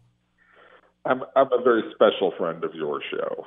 Yes. That is true. Yes, you are. You are pushing, if the Rams had won the Super Bowl, that we could have gotten rings because, Eric Dickerson came on our show and lit up Jeff Fisher. He wound up getting fired. Not that you could have gotten rings. You should have gotten rings. Well, we're still going to get rings, right? Even though they lost, they still get a ring, right? Well, yeah. I mean, it's those consolation rings. They're like the ones that they get out of the Cracker Jack boxes. It's not something that you're really going to hold on to. I was at the year that Denver lost to Seattle. I was there when Elway was giving out the rings to the entire staff, and it was in a meeting room. It wasn't like at a party. It wasn't at the owner's house or anything like that where where they have the big event and here we unveil and it has 17,000 diamonds in it. So it was like they had the boxes, they took them out of the big box and here, this is special. Have a good time, and they're all looking good. We finished. Yeah. It wasn't good. I did a couple of shows a long time ago with Mark Collins. Remember DB for the Giants? Played for a long time.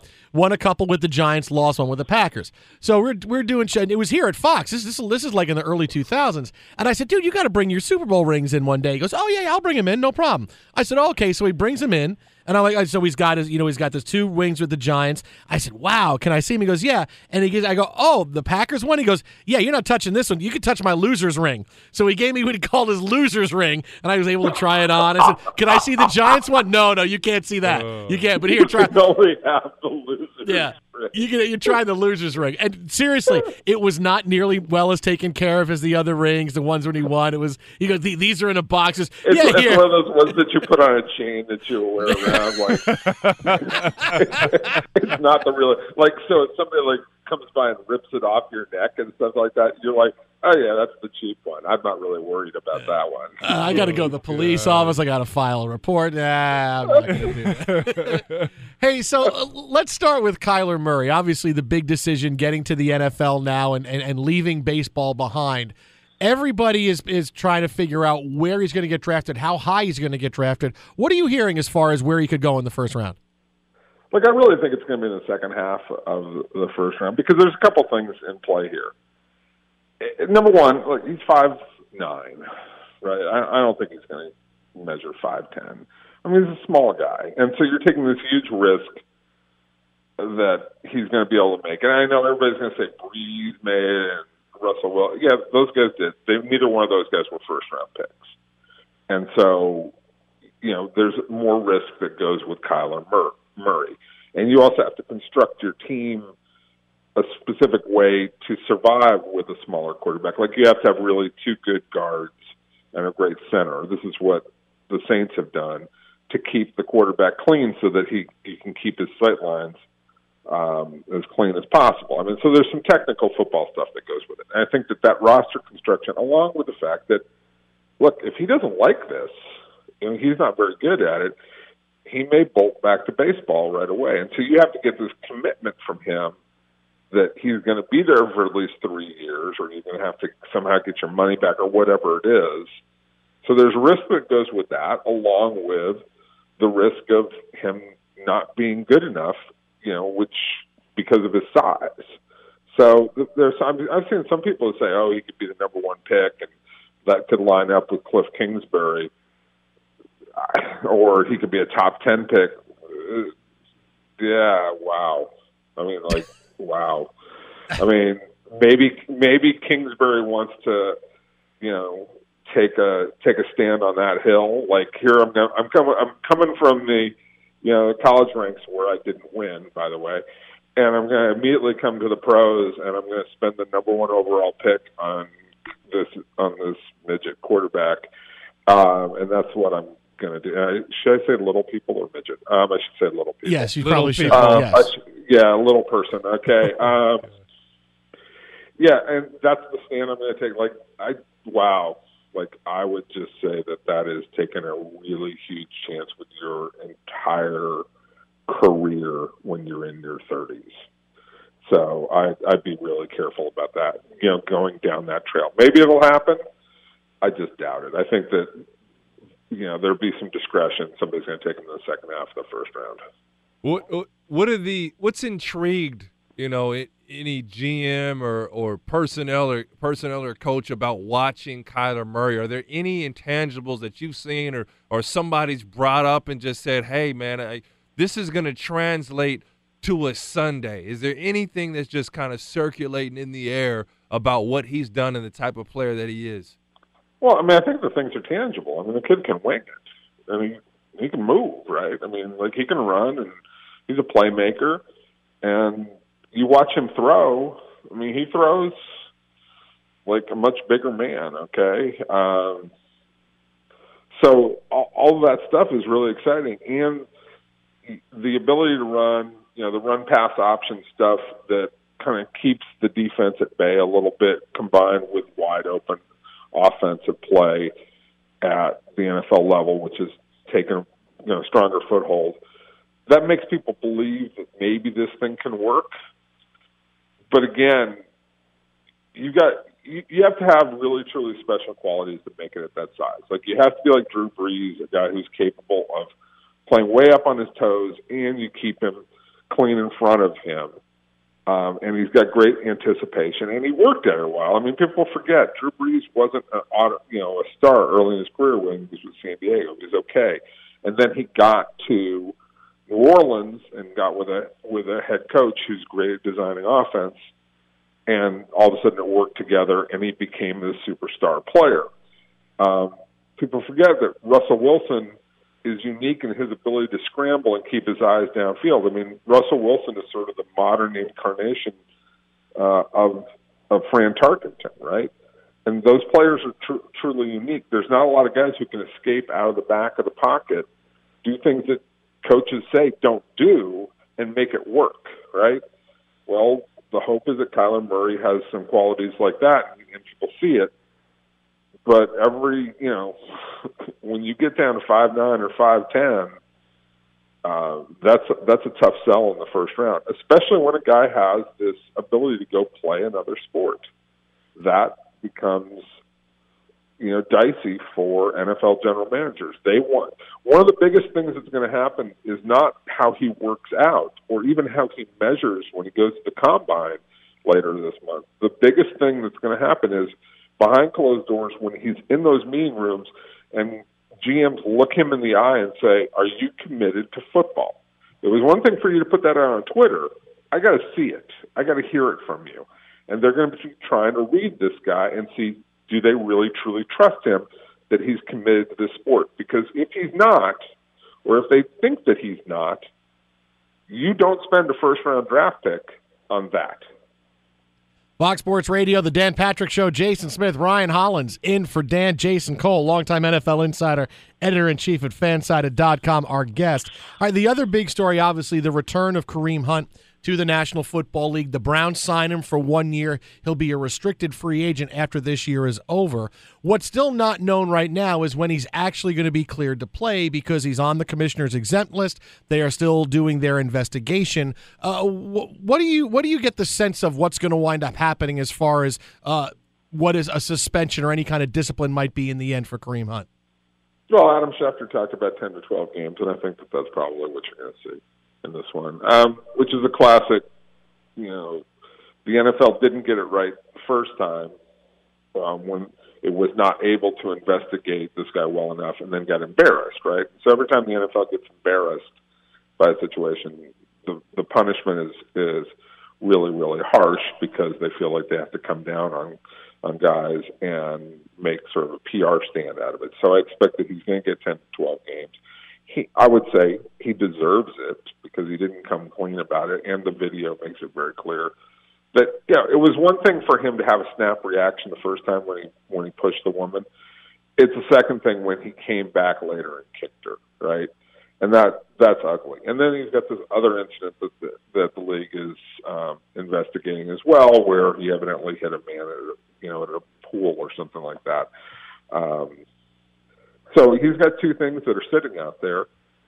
So I think the NFL is going to throw the book at him and make him sit 10 or 12 games. And this is going to be something that the Browns aren't going to have to worry about until late in the season. I still think I think this is a bad move by John Dorsey. I like John Dorsey. We're friends and we talk a lot. But I would have said this is, and I know that John, in his heart of hearts, sort of doesn't care. That's been everybody around him who will say he's going to take the best player and he's going to try and make it work. And sometimes it's worked out great. Like Tyreek Hill has been a great player and has kind of turned his life around in Kansas City. You haven't heard anything bad about him since he got to the NFL. So that's a good story, at least so far. And maybe Kareem Hunt will turn out the same way. I just have a real problem when you take the guy and you put him back in the city where he's already gotten in trouble twice. Like, you're not changing his environment the way that he probably needs to do that. Now, hopefully this all works and the kid straightens out his life and becomes a productive player and, more importantly, a productive citizen. But, you got a young team on the ascending with a lot of positive things. Why do you want to bring in a guy when you already have a running back who's going to be nothing but a distraction for you for months? You can follow him on Twitter at JasonCole62. That's at JasonCole62. J. Cole, as always, my friend. Appreciate it. We'll talk soon. All right. Take care, guys. Thanks. All right. Great stuff there from Jason Cole. The reality of the situation for both Kyler Murray and for Kareem Hunt. As far as Hunt goes, what gets me, Ryan, is that I always knew he was going to get back in the NFL. Mm-hmm. When it happened in November, I remember saying, well, he's going to get suspended. He won't play the rest of the year. Then this will die down in the offseason, and someone's going to sign him. And that's just how it's going to go. And because that's the way it goes. And it's awful, but that's just how it's going to happen. And what really got me, though, was John Dorsey, the GM of the Browns, who, drafted him. He's his guy that he drafted in Kansas City. So now he's bringing him back to Cleveland. And to say, go out of your way a day ago and to say, we talked to a lot of people and they all loved him. We talked to ex-teammates, friends. Oh, yeah, they all vouched for Kareem Hunt. Did they talk to the woman involved? No. Did they talk to people involved in that incident in which he pushed her down and kicked her? No, they didn't. And he gave a tone-deaf answer when he was asked about the organization's stance on domestic violence, and his answer was, that we've made our position clear on that, and that's something for the owners, and that's not for me to talk about here. I'm like, dude, give a human statement. Say, of course, domestic violence is off. At least say that, and at least say we're giving this young man a chance to get a second chance in the NFL. But at least say, hey, we understand. I mean, because what you did is you just wanted to make it look like we're doing our due diligence. Hey, we talked to people, but you didn't talk to the victim. You didn't talk to any domestic violence groups, anything about what it's like bringing a guy back. Can somebody have a career again when this has happened? No, they didn't talk to any of that. And it feel like this was just an excuse. I wanted to sign him, and I'm going to make it look like we went out and talked to people, even though we talked to teammates and people who vouched for him that knew him before. That were going to say, oh, yeah, no, I don't get that. He's a really good guy. Oh, okay, so because you knew him before he's a good guy, he's a good guy. No, I'm sorry, this is kind of a really big deal. I'm sorry you didn't know that about him, that he obviously has some kind of premeditated violence towards women. I'm sorry you didn't see it, but you can't just say, oh, yeah, I knew him, he was a good guy. Oh, that's great. Oh, yeah, so everybody else vouched for him, so we're okay with signing him. I mean, that just rang hollow to me. Jay, here's the reality. If he was going to play football again, which we never saw that video, and you and I both agreed that this wasn't his last stint in the NFL. He's the type of talent where if this incident doesn't happen, it doesn't come out, the Kansas City Chiefs are Super Bowl champions. There's not a question they beat the Patriots, not a question they beat the Rams. If Hunt was still on the Kansas City Chiefs, they are Super Bowl champs. We got to take our hat off to Patrick Mahomes and what he did. And that it's not necessarily about him right now. But what he did, the element that he brought to their run game, the talent of him on a football field is undeniable. And if you are the Browns and you know this guy is going to play again, why not for you? Why not take that risk?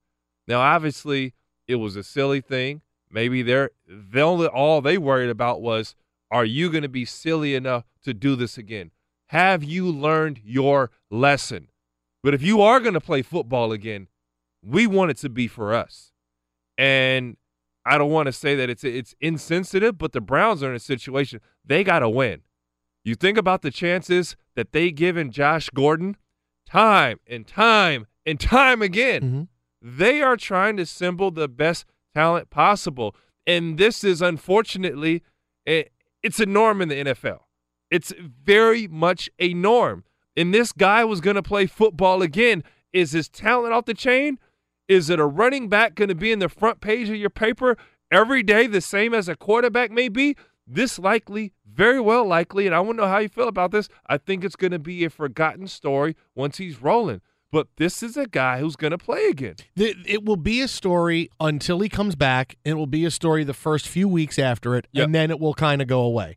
And he will be someone that we don't really talk about, because that's kind of what's happened when someone is accused of something like domestic violence, or how much do we, and they come back and play in a sport. Yep. The desire that we have to actually talk about them really goes down. Like, how much do we talk about Ben Roethlisberger after what happened? You know, you got Lake Tahoe, he had Milledgeville, Georgia. How much do we talk about him?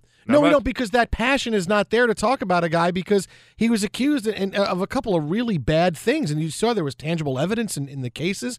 Michael Vick the same way. Could we really talk about Michael Vick and how great he was after dogfighting? It's going to be the same thing with Kareem Hunt. Do you think there's an element where, like, I don't want to say that you haven't heard from the victim, but kind of like, hey, she was aggressive. They were in a bad situation. There's an element of, because of her aggression, it's not as strong of a case, you know?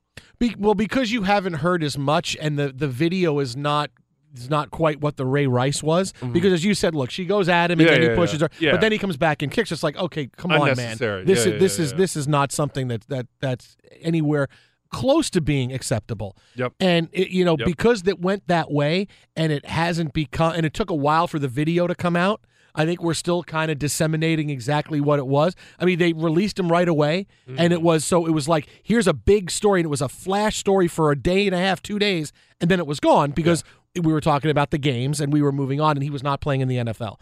But just the fact that he's a Brown now, they're going to go through the whole offseason with stories about him. When is he coming back? And as Jason Cole said, it's a team that is really looking to make noise. They already have a really good running back in Nick Chubb. They already have a guy, and they decide to do this, and now you have a whole season. You're going to go from now through till December and hearing about Kareem Hunt, and they're going to be sick of it, and they're going to go, oh, my God, we signed this guy.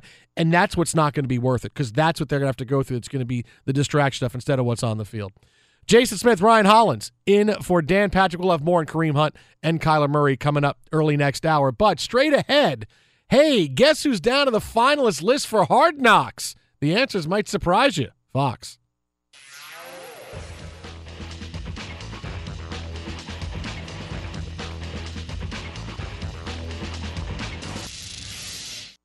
Be sure to catch live editions of The Jason Smith Show with Mike Harmon weekdays at 10 p.m. Eastern, 7 p.m. Pacific on Fox Sports Radio and the iHeartRadio app. Fox Sports Radio, The Dan Patrick Show. Jason Smith, Ryan Hollins in for Dan and the Danettes today and tomorrow. Thanks to Jason Cole for stopping by talking NFL with us. And we'll get back into the NBA coming up in 10 minutes as we reflect on the night that James Harden and Russell Westbrook and the Knicks had. But Hard Knocks is getting set to come back this season, and already NFL teams are lining up to not want to be a part of it. The Lions have already said they'd rather not do it. Lions head coach Matt Patricia said, I think John Gruden's an excellent choice for that show. I think the Raiders and everything they've got going on right now would be fantastic viewing for everybody to watch. Now, all of teams that are allowed to not say no. The teams that can't say no this year are the Lions, Raiders, Niners, Giants, and Redskins. All right, there's different mitigating circumstances if you were on already, if you made a coaching change in the past season. So there's different circumstances, but teams that can't say no if they're asked are Lions, Raiders, Niners, Giants, and Redskins. And now, for me, I get Matt Patricia wants to not have the Lions on TV. I get that. So they see him come late and see his players like waiting around for him going, hey, dude, the meeting's at 10:30. Where are you? Coach, you're here. Yeah, see him unshaven. Is he even wearing pants in some of these meetings? Are you kidding me? Yeah, he doesn't want Hard Knocks. I got to be on time? I got to be responsible? Oh, here's how I put the pencil in my ear. And here's when I shave my beard. Here's how I do it. Oh, my God. No, I get he doesn't want to do it. I understand that. Oh, yeah. But of all of these teams, I mean, seriously, don't we have to see the Raiders? I mean, the Giants, they'd be interesting. The 49ers would be interesting. They all have interesting storylines. Obviously, the Lions are the Lions. They're built-in punchlines, obviously. But the Niners, Jimmy Garoppolo coming back, and they find the human interest stories. The Giants would be what they're going to do. Saquon Barkley, the Redskins the same way. Alex Smith is out. Here's a new deal for them. But the Raiders just would bring so much drama. First of all, you don't even know where they're going to practice. So it might have practice on a freeway, because they might not have any room for any. I mean, it would be absolutely insane. The Raiders' Hard Knocks, when they don't know where they're going, who their players are going to be, they're an absolute train wreck. Gruden's trading everybody away. I mean, this would be something I would want to see. It's like all the other teams would be in second place, and the Raiders are all the way far at the top. I thought I liked you. I thought I liked you because of the cheap game. Yeah. But I'm telling you, I love this. I love this. Oh, man. Bro. I mean, Gruden had been such a story. He makes moves, Jay, that you sit back and you're like, yo, what the heck is he? Like, what's going? And he knows how to talk. He's charismatic. But, like, you're like, Gruden, what are you doing? What are you doing? Like, what are you telling Derek? Like, how ugly did last year get? What is going on? Because, listen, all right, if you think Monday Night Football, how do you think about Gruden? Oh, he was good Monday Night Football. You like him. You love him. He's a great – and then you're like, Coach Gruden, what the – like, are these two different guys? Like, you want to see what it has to be. It so has to be the Raiders. And the Raiders have, they have such a fan base. I don't know if I don't want – hate is a strong word. I don't like to use hate – but I really dislike Cowboy fans, okay? Okay. They're irritated. They're annoying. But there's a lot of Raider. There's a lot of passion behind the Raider. Like, it's just a no-brainer. I'm so in with you right now. If I was an NBA coach, I'd have traded Ryan Hollins right away. I'd have gotten the first-round pick and shipped him out of town. I can't see him because he's too tall, and he's not listening to me when I tell him something. You know what? Just take your best. What's the best thing you have in your life? Just find the best pair of shoes, the best shirt, the best car, and just trade it in. Give it up. Khalil Mack, you got to go. Somebody at home, go find the very best thing you have and just whatever the most value. Your Super Bowl ring, your whatever, your mother's watch, your grandma's chain, whatever. Michael Jordan rookie card, sure. Trade it in. Trade it in. Get rid of it. Khalil Mack, peace. You know, peace. You're like, you know that show on Netflix that's getting all this? It's I forget the woman's name who like helps you to purge clothes out of your closet. Like, if it doesn't bring you joy, you should get rid of it. Yeah. And whether it's clothes or other things, and people, they clean their lives up, and that's the whole show. It's like you notice, and boy, my life is so good because I've gotten rid of all of this stuff. That's kind of like what John Gruden is doing. Oh, you know what? Khalil Mack doesn't bring me joy, so I'm going to get rid of him. And we're going to move on from there. Dude, yeah, there's no way. There's no way that we don't see him on. There's no way it's not the Raiders. He'll want to do it. And Gruden's the one guy to go, oh, yeah, I'll do it. Yeah, come on. I'll do it. I'll do it. Yeah, we'll be on in a second. I want to just see Derek, like the quarterback meeting, like Derek Carr, Gruden, like how that. I just want to see that interaction or the trade day. Oh, he would have been. He'll see. I told you, he'll be gone by then.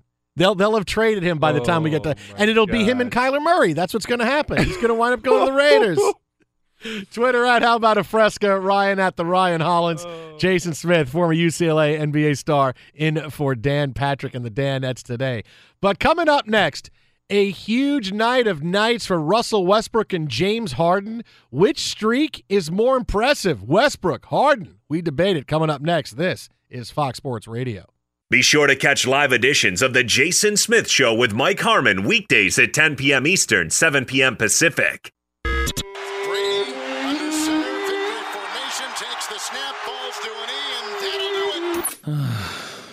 Farewell, football. With the NFL season over, it's time to focus our energies on the NBA. The Pelicans will not be in this situation again. I better get a big haul in return. The good news is nobody does it better than Dan Patrick. And we'll continue to prove that. From the players. He's Anthony Davis. To the newsbreakers. Adrian Wojnarowski. To the analysts. Bring in Kenny Smith. Don't miss a moment of the Dan Patrick Show, available on the Dan Patrick Show app. Download it right now in the iTunes Store or Google Play.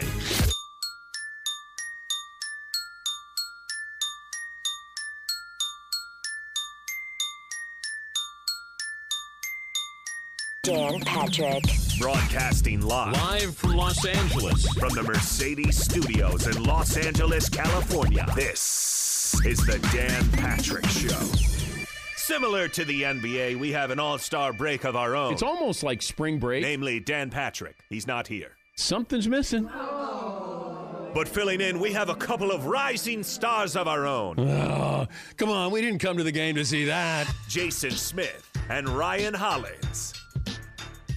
Fox Sports Radio, the Dan Patrick Show. Jason Smith, Ryan Hollins, in for Dan. My show heard nights here on Fox Sports Radio. Check out Ryan on Twitter at the Ryan Hollins, former UCLA and NBA star. Still, I give you a lot of credit for coming in and getting up early, coming in today, still feeling the after effects of that horrendous UCLA defeat this past weekend. I know that's what we're doing. I know that's wearing on you, and the fact that you have put that behind you to come in shows you have the mental toughness needed in this business. I like that. That's why you're a rising star. We're just waiting for Earl Watson, man. We're just waiting for Earl Watson. UCLA, do the right thing.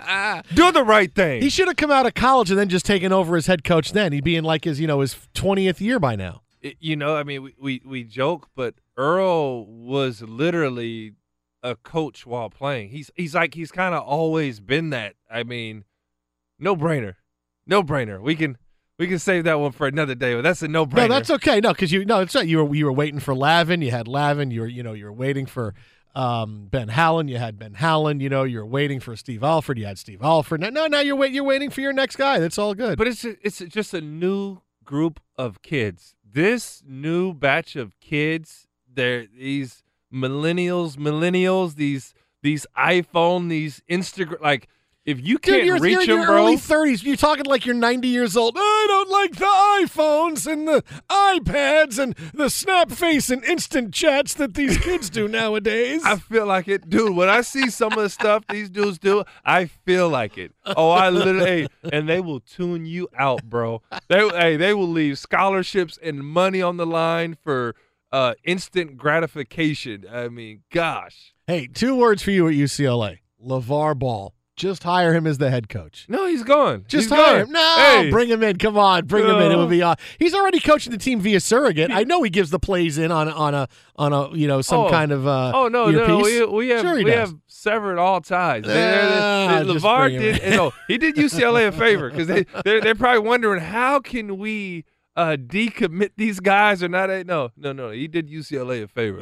I remember wondering, like, it was a year ago, going, how I feel so bad for Steve Alford because he's got to deal with, 2 more Ball brothers coming in. It's going to be LeVar Ball time. And now it's a year and a half later. It's UCLA doesn't have either of the Balls, and they don't have Steve Alford either. It's everything just changed. Everything just UCLA doesn't have Balls? The Ball brothers. The Ball brothers. Gotta watch you. They man. don't have. You gotta watch you. No, you gotta stop putting your mind in the gutter. You know what I'm talking about here. You're just looking for a way because I mentioned UCLA, who's not playing nearly as well as Syracuse. I'm just saying. It's what you're doing. Listen, it's not hard for UCLA to be back. Okay, you gotta mess UCLA up. If they take care of business, UCLA is gonna be all right. Twitter at How About a Fresca, Ryan at the Ryan Hollins, Jason Smith, Ryan Hollins in for Dan. But speaking of PG had 47 last night. MVP candidate with now. A triple-double. Yeah. Dang, I missed that. I missed that, PG. I didn't know 47 with a triple-double on the blade. Golly. He's scoring 40 a game in February. Yeah, he's on some. I mean, I know Paul. That's like a little brother of mine since he was, just young, new guy in the league. Like, everything he does, he's a natural jump shooter. Like, he wants the jump shot, like the physicality, the finishing at the rim. He's always been athletic, but, like, that's new. But, like, that he's playing how he plays. He wants deep threes. Like, he has kind of like that unlimited type of range. Like, that's him. Mm-hmm. Remember when the Lakers wouldn't trade Brandon Ingram for him? Those were the days, huh? When they could have had him. I had an argument. I'll never forget. I mean, me and Max Kellerman had it out over that, and I said you have to make the move because you hope Brandon Ingram turns into him. And guess what? He's like, well, you're gonna get him for free. No, you're not getting him for free because he gonna go somewhere else, and he did. Russell Westbrook had like 11 parties last summer, invited Paul George to one. Made him the guest of honor. It's, I'm going to stay now. Give me $140 million. This is really cool. I don't think he got invited to another party. I mean, it was just that one. Hey, we'll have you here. Hey, this is great. Things are awesome now. Come on, man. Cigars and Nas. I mean, it's not my style, but hey, it looked fun. Oh, that's not how you got recruited? They didn't recruit you like that? No. That big party stuff? No? Oh, okay. No stogies. Okay, no? No Nas. Well, that's good. It's okay. It's been a long time. They didn't do stuff like that for me, man. It's kind of like, hey, show up. He's happy to be here. He's happy to be here, all right? I'll take it. UCLA, sign me up, baby. All right, so speaking of the Thunder, we watched last night Russell Westbrook break the record he held with Wilt Chamberlain by recording his 10th straight triple-double. He needed 5 assists in the final few minutes, and he got it in Oklahoma City's win. Not to be outdone, make it 30 games in a row for James Harden. Harden on Finney-Smith for 3. Got it! The streak continues! 31 points for James Harden. That's 30 straight games now with 30 or more. Rockets Radio Network on the call. So Harden now 30 games in a row with 30 or more points. Again, now breaking the record that Wilt Chamberlain held. So Wilt had 2 of his records broken last night, but he still has the really big one.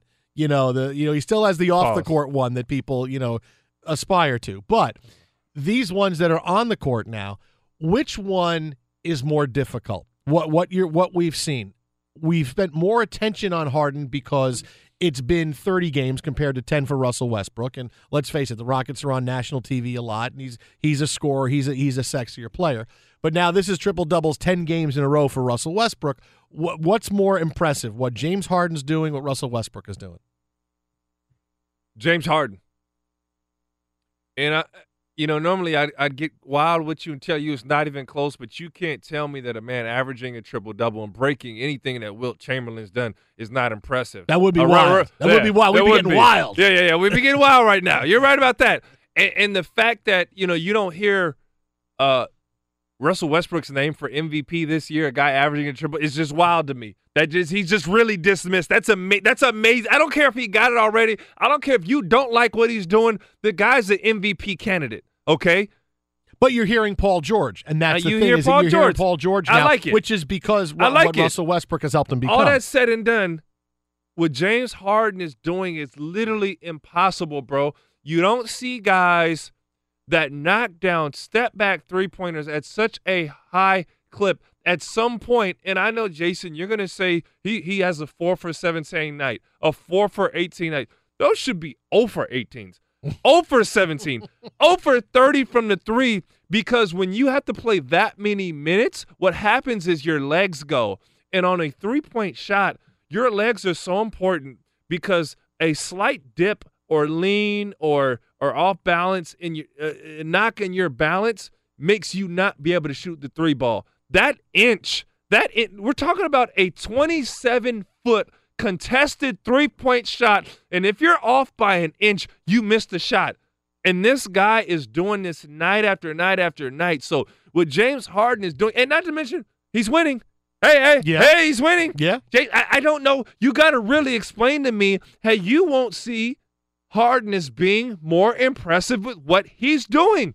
All right, here's why I go with Russell Westbrook. Because first of all, the one thing that impresses me the most about Harden is that getting to 30 points, you think about 30 points and any kind of streak, and you think, oh my God, it's so tough. How do you get to 30?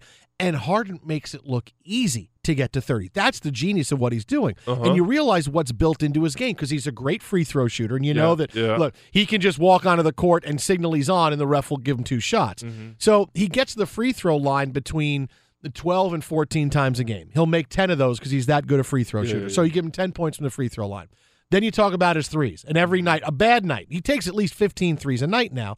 A bad night, even 4 for 17, right? You're talking about that's another 12 points. So before any 2-point shots, or even a little bit better night from 3, he's already at 22, right? Because he's going to have that. And then you just need, that's 4 drives or fast break layups that Harden gets over the course of the game. And you think, God, I can't believe he gets to 30. Well, that's because the way what they do in that offense is it's built in for him to take that many shots. Look, they have games where they take twice as many threes as they take twos. It's just the way it works. And he does this all within the flow of the offense. So that's why anybody who wants to say, oh, well, all James Harden does is a volume guy. No, it's more than that because that's what this team wants him to do when they're winning.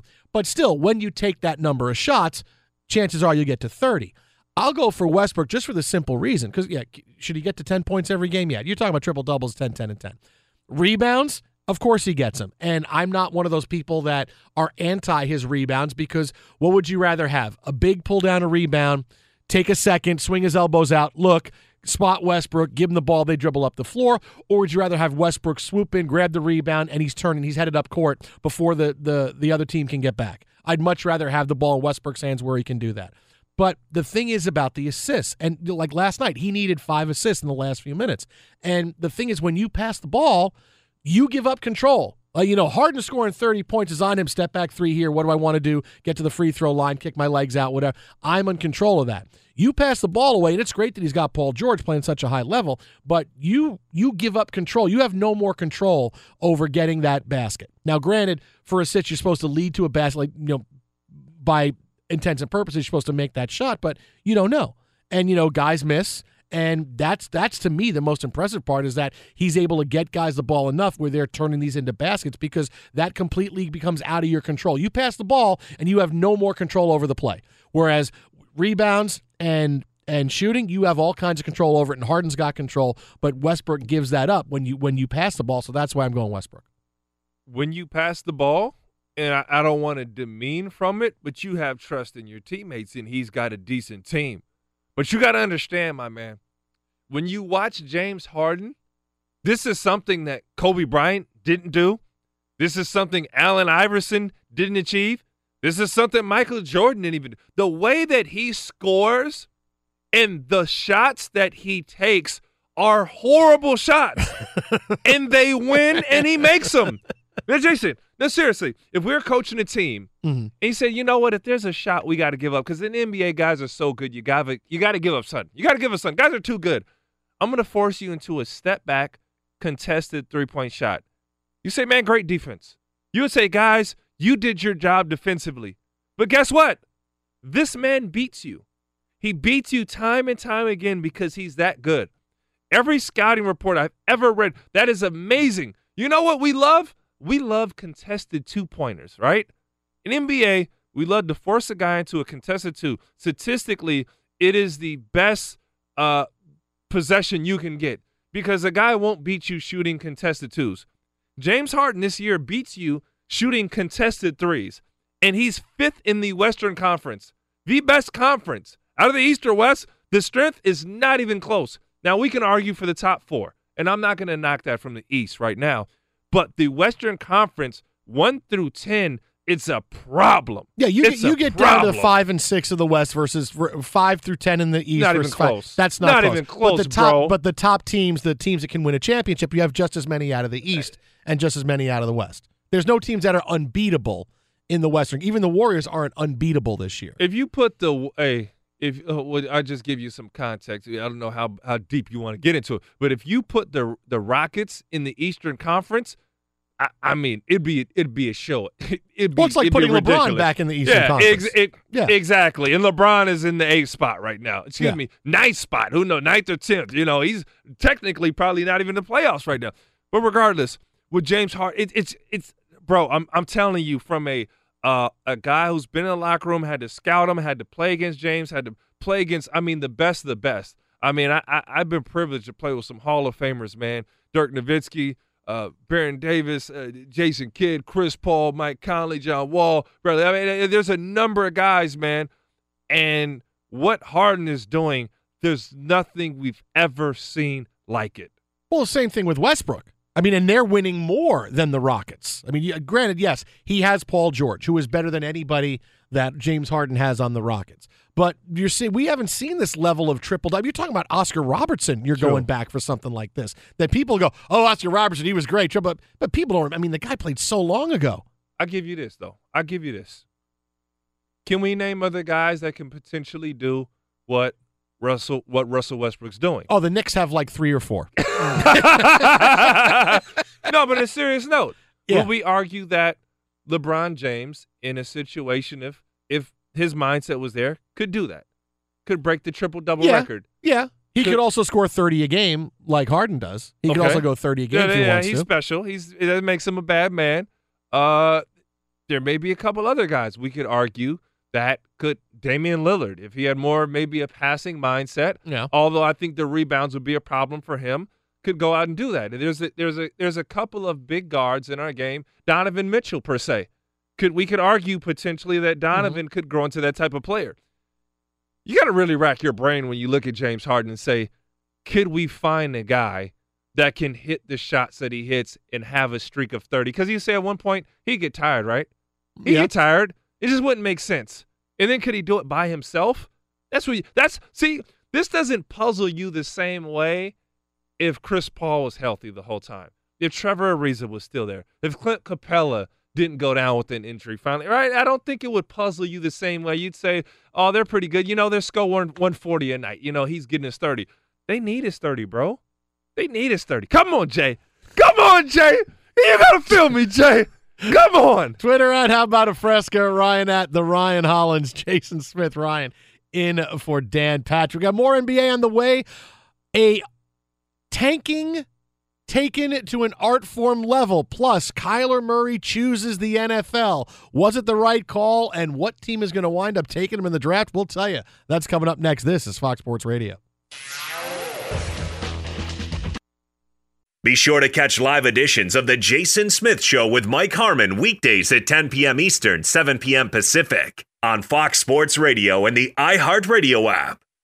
NFL Total Access, the podcast, is getting you ready for the 2024 NFL Draft. I'm your host, Andrew Levy, and I'll be delivering 2 shows a week to make sure you're caught up on the very latest NFL news, including every free agency move and how it changes the draft needs of your favorite team. Draft experts and talent scouts, mock drafts, and a few shock drafts, too. NFL Total Access, the podcast, is already on the clock on the iHeartRadio app, Apple Podcasts, or wherever you get your podcasts. MTV's official Challenge podcast is back for another season. And guess what? So are we. Just in case you forgot, I'm Tori Deal. I'm a 6-time finalist and a Challenge champion. And I'm Anissa Ferreira, and I've been gracing your screens for the last 2 decades. I am a veteran challenger and Challenge All-Star. And speaking of All-Stars, All-Stars 4 is finally here. I'm going to be honest. I literally thought this day was never going to come. Well, the Challenge gods have answered our prayers, and we're going to be right here along with you fans covering every episode on the podcast. And this season takes it to a whole new level.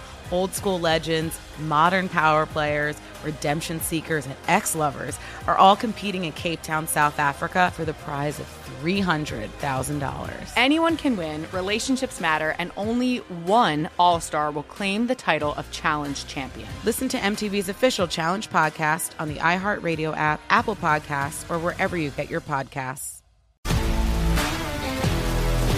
If you love sports and true crime, then there's a new podcast from executive producer Dan Patrick and hosted by me, Jay Harris, that you won't want to miss. Playing Dirty: Sports Scandals. Each week, I'm squeezing the juiciest details from some of the biggest sports scandals ever. I'm talking Marcus Dixon, Olympic gymnastics, Cain Velasquez, salacious Super Bowl-level scandals. Join me on the dark side of sports by listening to Playing Dirty: Sports Scandals on the iHeartRadio app, Apple Podcasts, or wherever you get your podcasts. What's up, everybody? This is Stephen A. Smith. When I'm not at my day job, First Take, you can find me in my studio hosting the Stephen A. Smith Show podcast. Tune in every Monday, Wednesday, and Friday, at the very least, as I bring you all new episodes that feature the biggest headlines in the world of sports, pop culture, business, and politics. You'll hear my unfiltered opinions on those nauseating Cowboy fans, the chaos in Washington, D.C., and trending topics on social media, as well as my straight shooter interviews with top celebrities and game changers. And I occasionally give out love advice. Yes, it's true. If you want to know my true feelings about something, I'll give it to you straight. So, listen to the Stephen A. Smith Show podcast on the iHeartRadio app, Apple Podcasts, or wherever you get your podcast. I'm Hannah Storm, and my podcast, NBA DNA with Hannah Storm, digs deep into the history of professional basketball, along with my own, as one of the first female sportscasters. Now let's get you up to speed on what else happened around the NBA today. We talked to all sorts of people I interacted with, from Dr. J to Charles Barkley, and recap iconic moments. Yes, he's got it. Here he comes. Way rock the baby to sleep and slam dunk. As well as some of the wild stories behind the scenes. We were like, what? What are we in for? The scoreboard crashes before we even tip a game off. Today, the NBA is a global sports and entertainment giant. Players are multimillionaires and cultural icons. Iguodala to Curry, back to Iguodala, up for the layup. Oh, blocked by James. LeBron James. And these stories are about how we got here, both on and off the court. And what's next? Listen to NBA DNA with Hannah Storm on the iHeartRadio app, Apple Podcasts, or wherever you get your podcasts.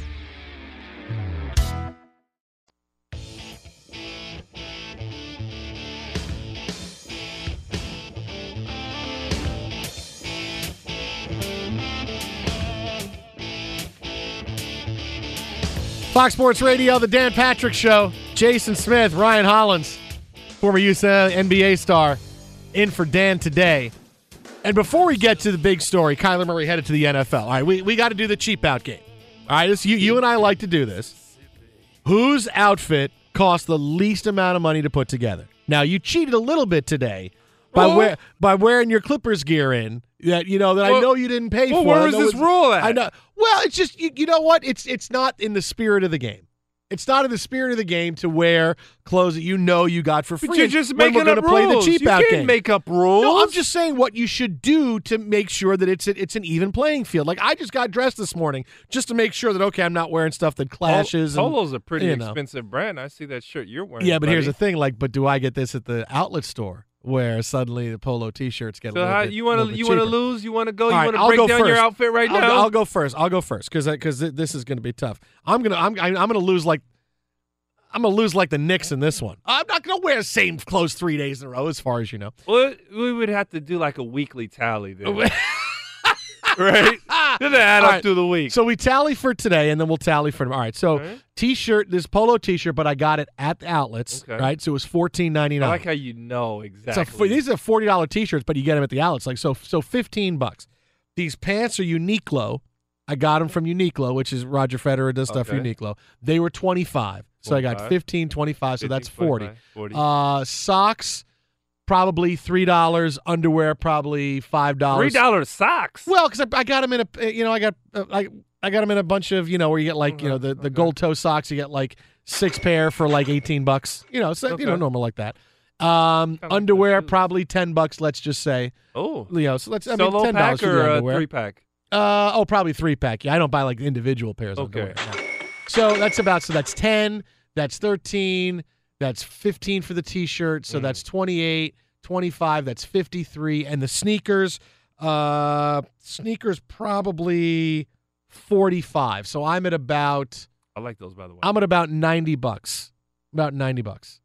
Mm. So where are you? So I know I'm going to lose because that's 90 more than what unless you're sneakers. Unless you're sneakers, because you have a Clippers shirt on, that you're wearing a Clippers shirt underneath it that I know was given to you by the Clippers when you played there.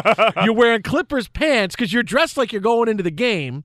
So I know those were given to you. You got NBA socks. You're actually wearing NBA socks that I know you were given. All right, let's go. Your underwear is probably wearing Clippers underwear, but I don't know if they give you underwear in the NBA. You got to buy your own. Yeah, we get those. I'm sure it's Clippers I didn't pay underwear. for those either. No, I'm sure it's free. It comes down to your sneakers. Were these sneakers that were given to you, or were they? Because if they're expensive, those are at least $100, and I could win. Nike endorsement. Oh, so free. Nike endorsement. So free. So free. Everything is free. You spent nothing. No, my wedding rings I'm wearing. Oh, but the Clippers got you wedding rings too? No. Special. Clipper Darryl got you wedding rings. He was your best man. They look look Clipper suit. Really nice, but this is not gold. This is rubber. You got rubber wedding rings. These rings. Well, just the everyday ring. Okay. My everyday ring is rubber. Why do you have 2 wedding rings?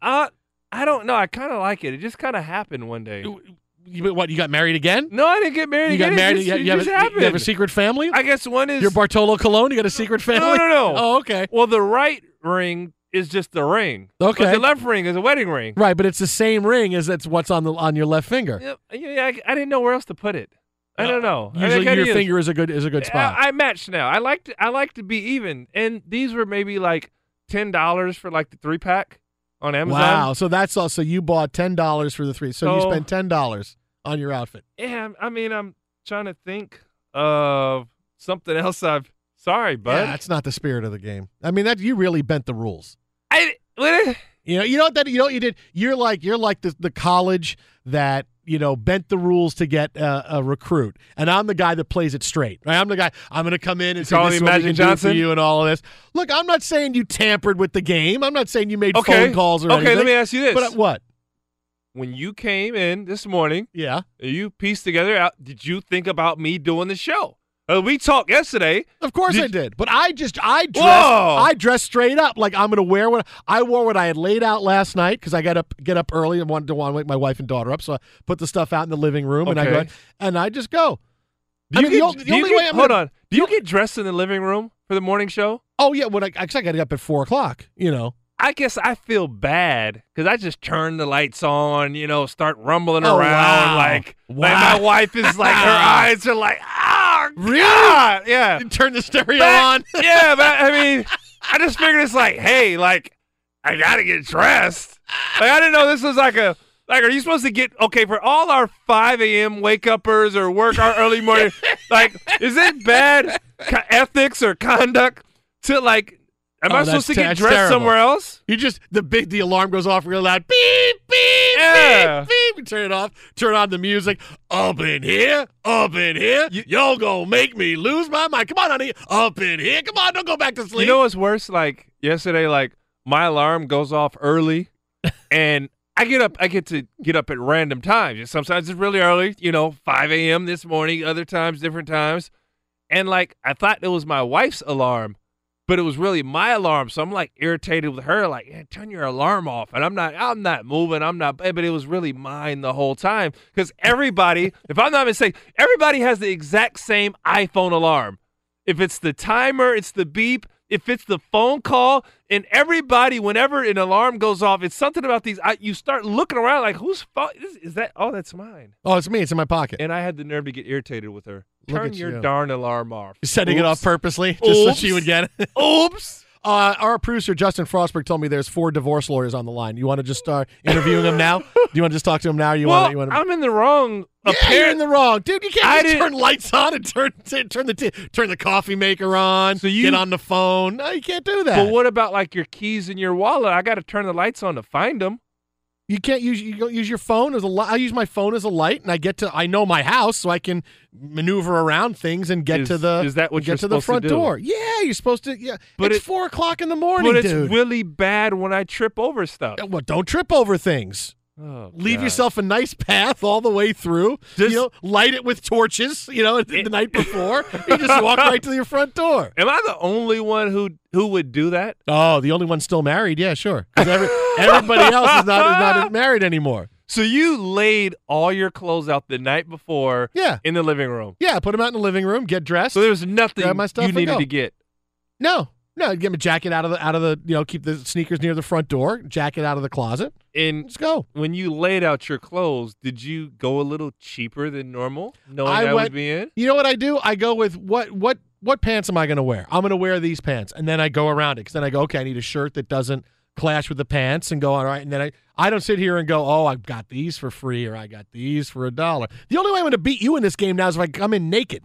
You're just going to wear all kinds of stuff you got for free. You took the words out of my mouth. You got sponsored wedding rings. Hey, if somebody wants to get me some free rings, what company makes wedding rings? I will put your ring on. Send me. Hey, Ryan Hollins is for sale.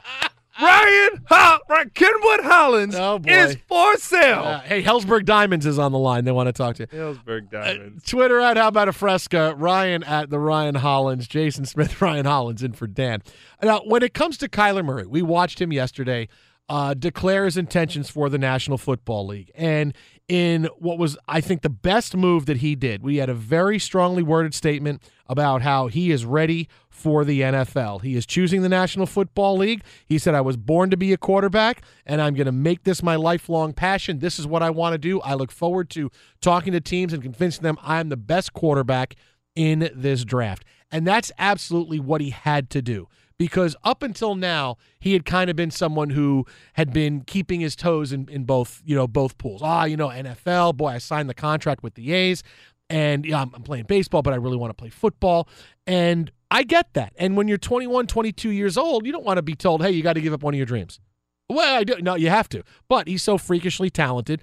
When you choose, you have to make a choice because the NFL is not going to draft you high unless they know you are committed to this game. You don't be committed for life. You got to say, hey, 4 years, here, this is what I want to do. And you have to be 100% committed. You can't leave the door open to, well, I'm going to try to play baseball in the offseason because that's a turnoff. That's where teams are going to go, okay, not going to draft this guy in the first round because those picks are too valuable if they think you're going to leave. He needed to do what he did yesterday by saying, I'm all in. I'm all in on the National Football League. I'm here. I'm going to meet. He's going to go to the combine, all of these things. I'll work out and get everybody convinced. And this is what's going to happen now.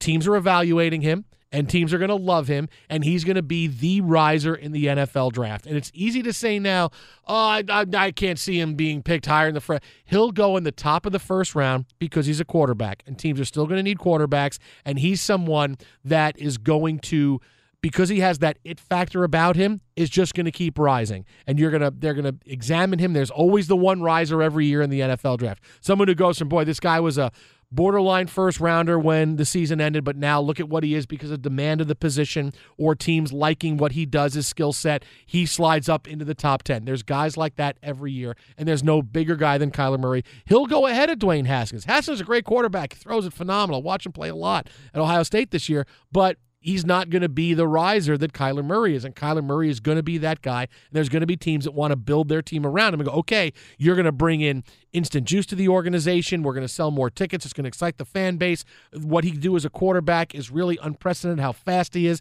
and someone's going to take him, and they'll take him early. Jay, there's so many layers to this. There are so many layers to this. It is funny you talk about commitment, and it's interesting. He says his first love is with football. But you have to acknowledge, and this is just the common sense play, he can play baseball until he's 40 years old. Yeah. He can play baseball until he's 40. NFL, not for long. That's not a guarantee. But interesting enough, when we talk about the financials, He will make more money playing football. And the question is, can he play in the NFL? He's had to question, can I play in the NFL? And we talked earlier, and we both agreed that when he played against Alabama, if you know anything about Alabama, if you weren't just born yesterday, those are NFL players. Those are first-rounders, second-rounders, third, all on the exact same team. Those are 6'4" and 6'5" D linemen. Those are nose tackles, 6'8", 6 like these are big boys. And he was successful against Alabama. He saw that I can see over the line, I can scramble. They're fast, but I'm still faster. Okay? That's NFL's, that's 4-5 chasing me down out the pocket versus your normal guys. Those big guys are running and athletes and jumping and cutting and doing everything, and I can still do what I do. So there's a light that went on and said, hey, man, I'm not ignorant enough to say that I can't have success in the NFL. And I also look back and think about guys like Charlie Ward. There's a lot of what-ifs, man. If he had played, if he had done this, and you look at guys like Lamar Jackson, that was a what-if type of guy because everybody said, well, you should be a wide receiver. And he said, no, I'm a quarterback. No, I'm a quarterback. And then you see the success that he also had this year in the NFL, not even knowing how to – he ain't half. Bro, he ain't half. He ain't even a quarter of the passer that Kyler Murray is. Now, he's got size. He's got the it factor. He's got, leadership. If I have to throw another question mark out for Kyler Murray, and I want to know how you feel about it, I don't know the type of leader he is. I think he's talented, but I didn't really see him rally his guys. But I think his skill set is amazing. I think that's an area he's going to have to grow. But as a talent, I think he saw the money, he saw the dreams, he saw the glory, he fell in love. He said, this is it, bro. Well, even up until he won the Heisman Trophy, it was still baseball. Like, I'm doing this. And so he went through the whole season starting, having a phenomenal year in front of big crowds at Oklahoma. He became a big star in college football. It was still baseball, baseball, baseball. Because you get drafted already. He already had a ton of money. Yeah. He already got $5 million in bonus money. He's got to return most of that to the A's right now, who still want to hold on to his rights just in case something happens. I get it, because they're not getting any compensation for him because he's leaving to go to football. So it's a sunk cost. So he either plays for them or they don't get anything back for him. But then he wins the Heisman Trophy. And I think that was the inkling that opened the door a little bit like, oh, maybe. But you know what? Guys have won the Heisman Trophy before and not gone on to the NFL. And all right, but that might have opened the door a little bit. Then he gets a taste of the playoff. They get to the playoff, and he sees what the 3 weeks leading up to the playoff is like, all the incredible amount of attention he's got. And then he gets to participate in the playoff, and he sees what kind of a big deal it is. And I think that's the moment where he said, you know what? Hang on a second. I think that was because anytime, look, you can do whatever you want to, but when you get to that next level in something you do and you experience something that is just, oh my goodness, that's something. There's nothing he can do in baseball that was gonna even compare to what he just went through. The high of that, the natural high you had of playing in the playoff and all that, and being the guy that Alabama's got to stop, and still having that kind of success and staying close to them. And the reason you lost is because Tua had a phenomenal game and the defense couldn't stop Alabama. You realize, wait, I can still do this. I think that's what turned it for him, and that's when he said, okay, you know what, football. Then he got notes from talent evaluators who said, okay, yeah, you're a first-round talent, and now you're this kind of guy. You'll get paid more money earlier on. And I'm sure in the back of his mind somewhere is, I can always go back to baseball. No matter what he wants to say that, hey, this is what I want to do, I can always go back to baseball. Now, it's going to be a bit more of a harder push. Like, say he plays for 4 years, it doesn't work out in the NFL. He says, you know what, I want to go back and play baseball now. Because that itch is always going to be there. All right, so now you're talking about being 25, 26 years old, and you're starting off at a low level in A-ball. By the time you make it, you're almost 30, and then you're not seeing your first big contract. Are you really seeing one? I mean, look, Jacob deGrom just won the Cy Young for the Mets last year. He's not going to see his first long-term big-time money deal until he's 32. Wow. And that's after winning the Cy Young. I mean, this is now Kyler Murray's got to make it and then get a big – so let's say he makes it to the end to Major League Baseball when he's 29, 30 years old. All right, well, that deal is going to start ticking when he's 29. He'll hit free agency when he's 34. Yeah. So really, he's not going to get that kind of payday. But I know in the back of his mind, it's always going to be, I can still go back and play baseball when I want to. But realize that when you open the door to the NFL and you close it on baseball, you're not going to make that kind of money. You're not going to have that kind of lifestyle because baseball's always going to be a grind for you. If you take it now, you're 21, 22 years old, couple of years in the minors, you're up to AAA. They're going to make sure you get to Major League Baseball because it looks bad when a first-round pick doesn't make it. You have a lot of heat around you. We're going to make sure you get there. And you get there when you're 24, 25, and suddenly you're playing for you. Then you're getting a big deal. Then you're getting all this guaranteed money, and you're seeing $140 million, whatever it's going to be by the time he gets to his big contract. But now you postpone that, and you're not going to see that day. So this is what's going to get him the most money for now, as you said. But in the long run, if you turn your back on baseball, you just have to realize, okay, I'm not going to get that payday, and I got to make football work all the way through. And it's interesting you brought up that Alabama game. I mean, he threw for 300, ran for 100 yards. Yeah, great game against the best of the best. And what scouts do love about him is that he extends plays to pass. He doesn't extend them to run. And granted, anytime he wants to turn it on, he can take off for 6. Like he's got that type of explosion, but he's not a guy where, you brought up Vince Young, you brought up RG3, you brought up Cam Newton. Those are guys where when you ask them to sit in the pocket, it's not what they do. They're not Connor's comfortable in the pocket. He's comfortable letting his receivers zip and go long, and then putting a deep ball out there. But it does intrigue me and have me lean more to say that this guy is going to have success. And the fact that you can't just spy him with any. I mean, you darn near didn't. You need a DB to spy him in the pocket, or you're in a contain. You're hoping just get our hands up and don't let this guy, pass over us. But how do you pressure? Like if you get the right system behind him, I mean, he could be unguardable, man.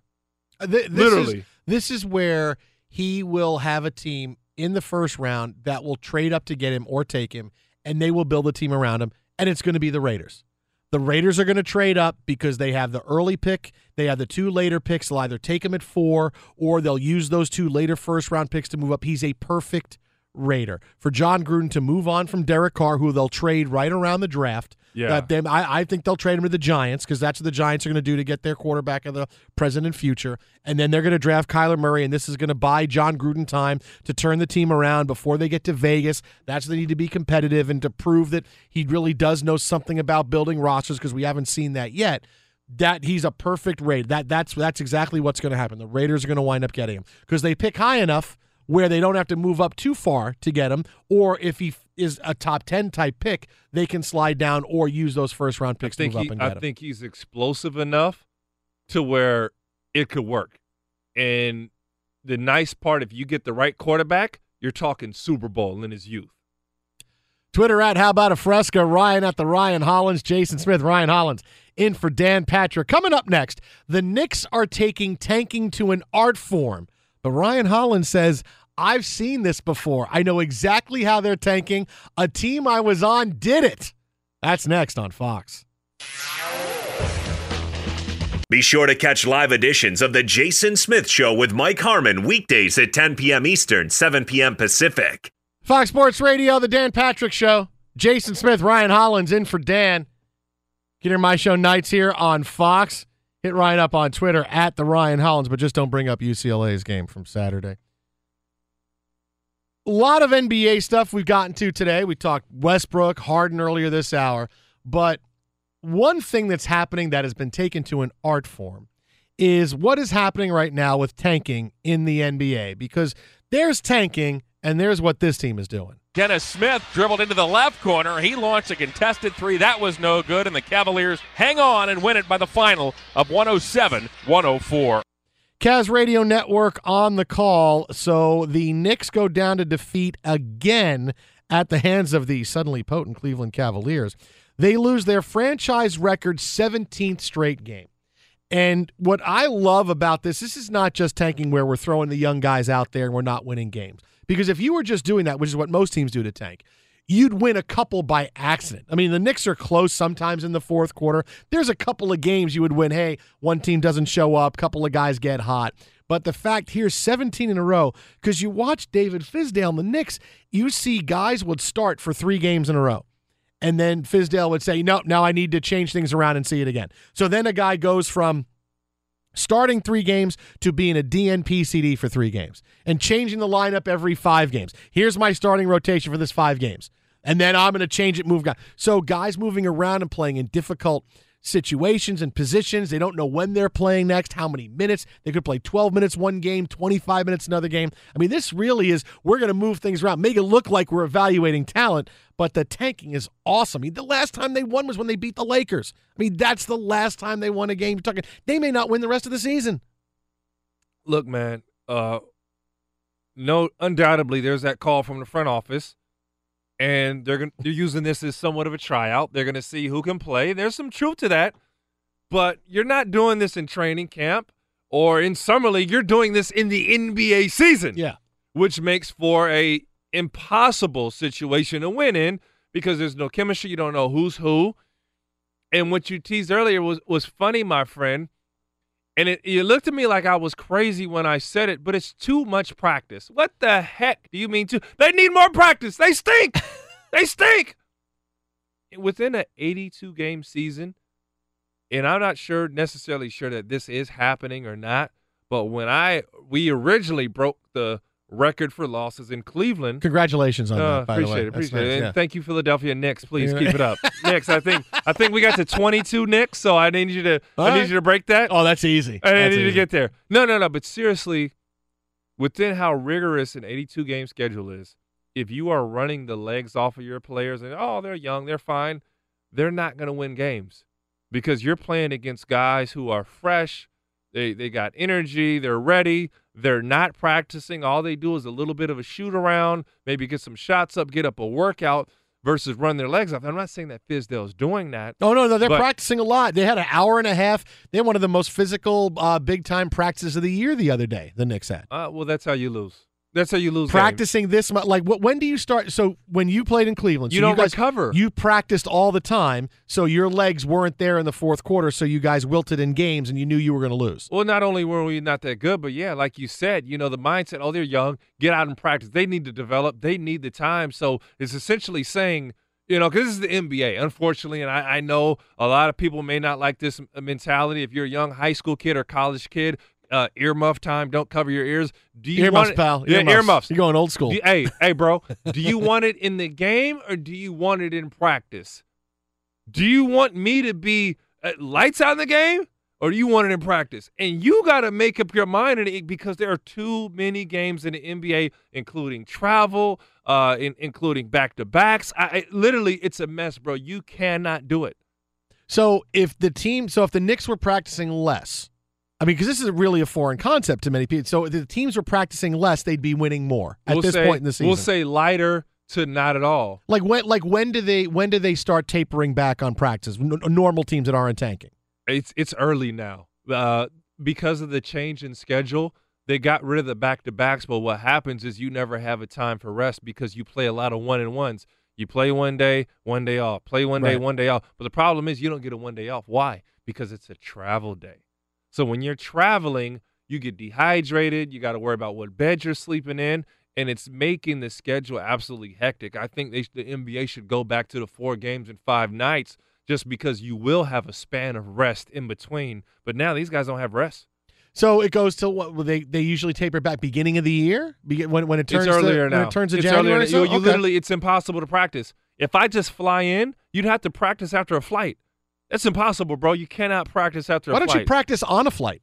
You get a big enough plane, practice on the flight. Well, you watch video. Rely on film, and that's why you need veterans in the locker room for this because now these young dudes are like, when you see young guys and it starts to go bad, it goes really bad because they don't get practice. They can't practice. Twitter at How About a Fresca, Ryan at the Ryan Hollins, Jason Smith, Ryan Hollins in for Dan Patrick. We're back tomorrow, and I guarantee you, I'm gonna think about my outfit tomorrow. Don't come in naked tomorrow. I don't want to see you in your underwear and watch, watch, it's the only way I'm gonna beat you. It's the only way I'm going to beat you in the cheap out clothes game. Oh, my gosh. Somebody get him a sponsorship. For Ryan Hollins, I'm Jason Smith. You are listening to Fox Sports Radio. Be sure to catch live editions of The Jason Smith Show with Mike Harmon weekdays at 10 p.m. Eastern, 7 p.m. Pacific on Fox Sports Radio and the iHeartRadio app. I'm Diosa. And I'm Mala. We're the creators of Locatora Radio, a radiophonic novela, which is a fancy way of saying a podcast. Welcome to Locatora Radio Season 9. Love at First Listen. This season, we're falling in love with podcasting all over again. With new segments, correspondence, and a new sound. Listen to Locatora Radio as part of the My Cultura Podcast Network. Available on the iHeartRadio app, Apple Podcasts, or wherever you get your podcasts. What's up, everybody? This is Stephen A. Smith, host of the Stephen A. Smith Show podcast. Tune in every Monday, Wednesday, and Friday at the very least as I bring you all new episodes that feature the biggest headlines in the world of sports, pop culture, business, and I answer your phone calls and respond to your tweets. You'll hear my unfiltered opinions and straight-shooter interviews with top celebrities and game changers. All of that and more. So listen to the Stephen A. Smith Show podcast on the iHeartRadio app, Apple Podcasts, or wherever you get your podcast. I'm Hannah Storm, and my new podcast, NBA DNA with Hannah Storm, chronicles my 6 decades in professional basketball. From growing up in the sport to becoming one of sports TV's first female broadcasters. Join me as I dig deep into the game's history, unearth some wild stories, and talk to my friends from the world of basketball, from Dr. J to Charles Barkley. It's been a wild ride, and now I get to take you with me. Listen to NBA DNA with Hannah Storm on the iHeartRadio app, Apple Podcasts, or wherever you get your podcasts. More Than a Movie is back with Season 2. I'm your host, Alex Fumero, and each week I'm going to talk to the people behind your favorite movies. From The Godfather, Andy Garcia. He has the smarts of Vito, the temper of Sonny, the warmth of Fredo, and the coldness of Michael. To the legend behind La Bamba, Lou Diamond Phillips. When I walked in, I didn't think I had a shot at Richie because John Stamos' picture was already up on the wall. Listen to More Than a Movie on the iHeartRadio app, Apple Podcasts, or wherever you get your podcasts. NFL Total Access, the podcast, is getting you ready for the 2024 NFL Draft. I'm your host, Andrew Levy, and I'll be delivering 2 shows a week to make sure you're caught up on the very latest NFL news, including every free agency move and how it changes the draft needs of your favorite team. Draft experts and talent scouts, mock drafts, and a few shock drafts, too. NFL Total Access, the podcast, is already on the clock on the iHeartRadio app, Apple Podcasts, or wherever you get your podcasts.